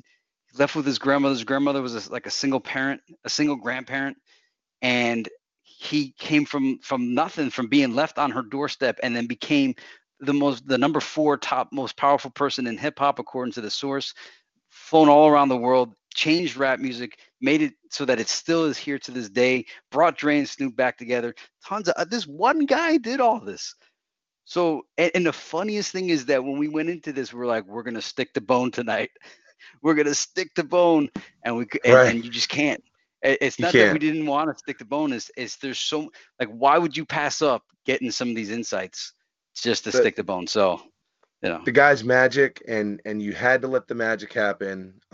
You had to let the magic happen. But like I said, I think it's great because it leaves the door open for us to go with Damizza again. And he deserves it. And I loved this interview for him as well, because, I've seen him do a lot of interviews, half-hour interview, hour interview, whatever it is. But I think he really got to open up on this. And that's something that happens on our show a lot. Is it's the Jim Rome sit down. Yeah, it is the Jim Rome of the Bone world. You are gonna get your moment to talk about whatever the fuck you want here. A lot of interviews are very formatted, and even though ours is formatted, we try to stick to Bone. We're going wherever you want, wherever they want the story to be. And Damizza had to tell those things, and he has so much to tell. You could be a Mariah Carey fan and interview Damizza for probably hours and hours and hours and days just about Mariah and never hear him talk about another thing. So there was a lot to talk about, but we're going to bring him back. I feel good, John. I feel great. Another one for the books. The collection is big. I'm a Bone collector. I used to collect Bone CDs and singles. I used to collect memorabilia. Now I collect the fucking interviews that we do, and Damizza is a big one. Yeah, and I want to, for his sake, just let you guys know, because it didn't seem like there was a ton of views on this. He mentioned it though. There's a song called Out Cheer. It's spelled Outchea. It's Busy Bone and Little Bams, and he spoke about Little Bams a lot. That song's got really good production. Busy's got a long verse on it, and he even does most of the hook. So check that one out. And then the Damizza, the Miz tape, the Blacklist. It's called the Blacklist, the Miz tape. There's a BB Gambini freestyle on it. There's also, if you wanted a high quality version of Coming Home, the original version with TQ, that's on it as well. So if you want to hear a not as greatly heard Busy Bone freestyle, the BB Gambini freestyle is on the Blacklist, the Miz tape, and check out Out Cheer. And I think there was one other new one but kind of slipped my mind. So yeah, and I'm gonna post in the comments all the songs that we figured Damizza has released. Now, obviously, he's got a bunch that are unreleased, but the ones that are officially released, some in some way, shape, or form, I'll put that in the comments as well. Damizza, guys, it's Beyond the Harmony. It's season 2.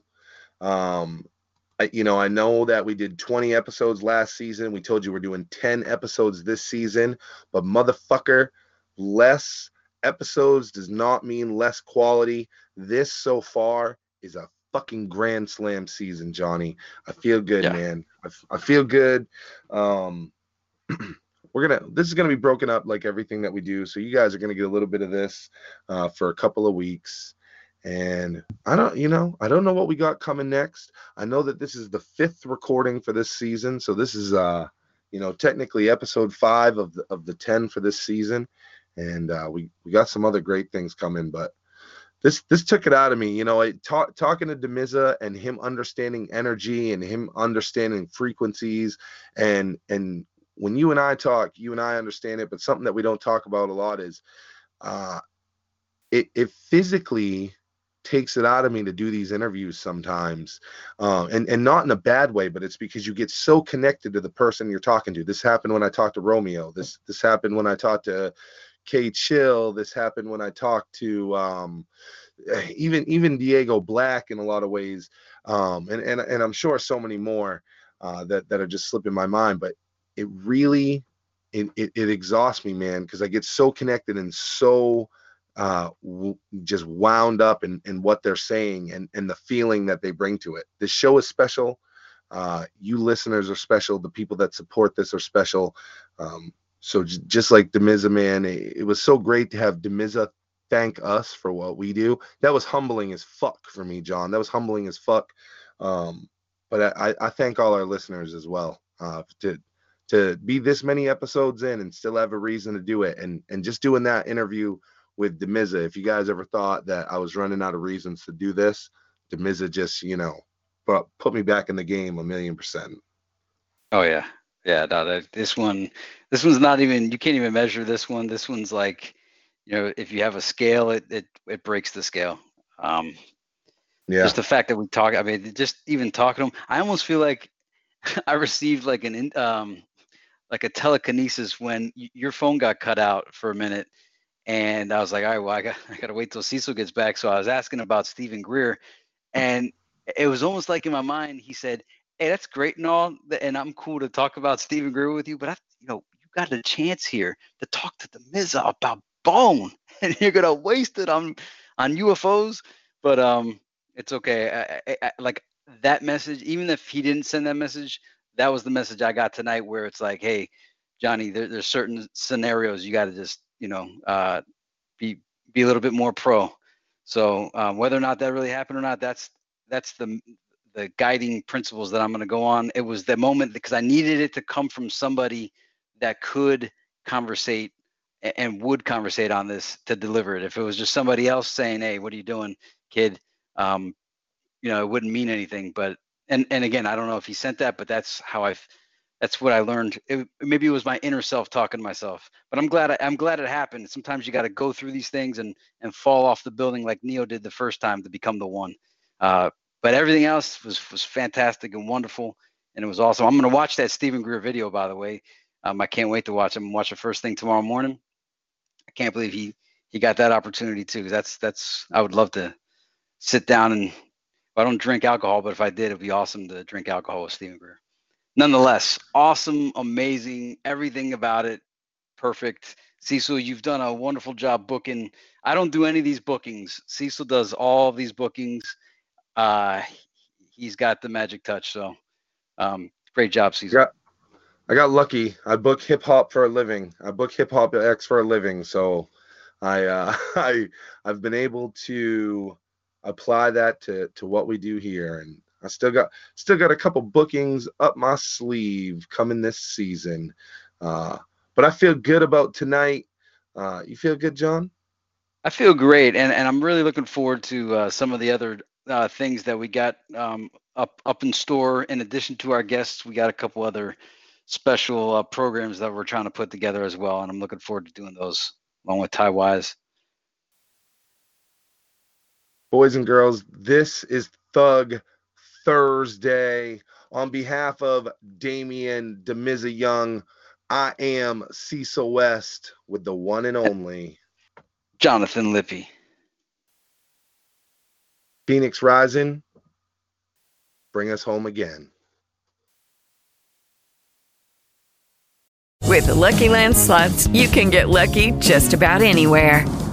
This is your captain speaking. We've got clear runway and the weather's fine, but we're just going to circle up here a while and get lucky. No, nothing like that. It's just these cash prizes add up quick. So I suggest you sit back, keep your tray table upright, and start getting lucky. Play for free at LuckyLandSlots.com. Are you feeling lucky? No purchase necessary. Void where prohibited by law. 18 plus terms and conditions apply. See website for details.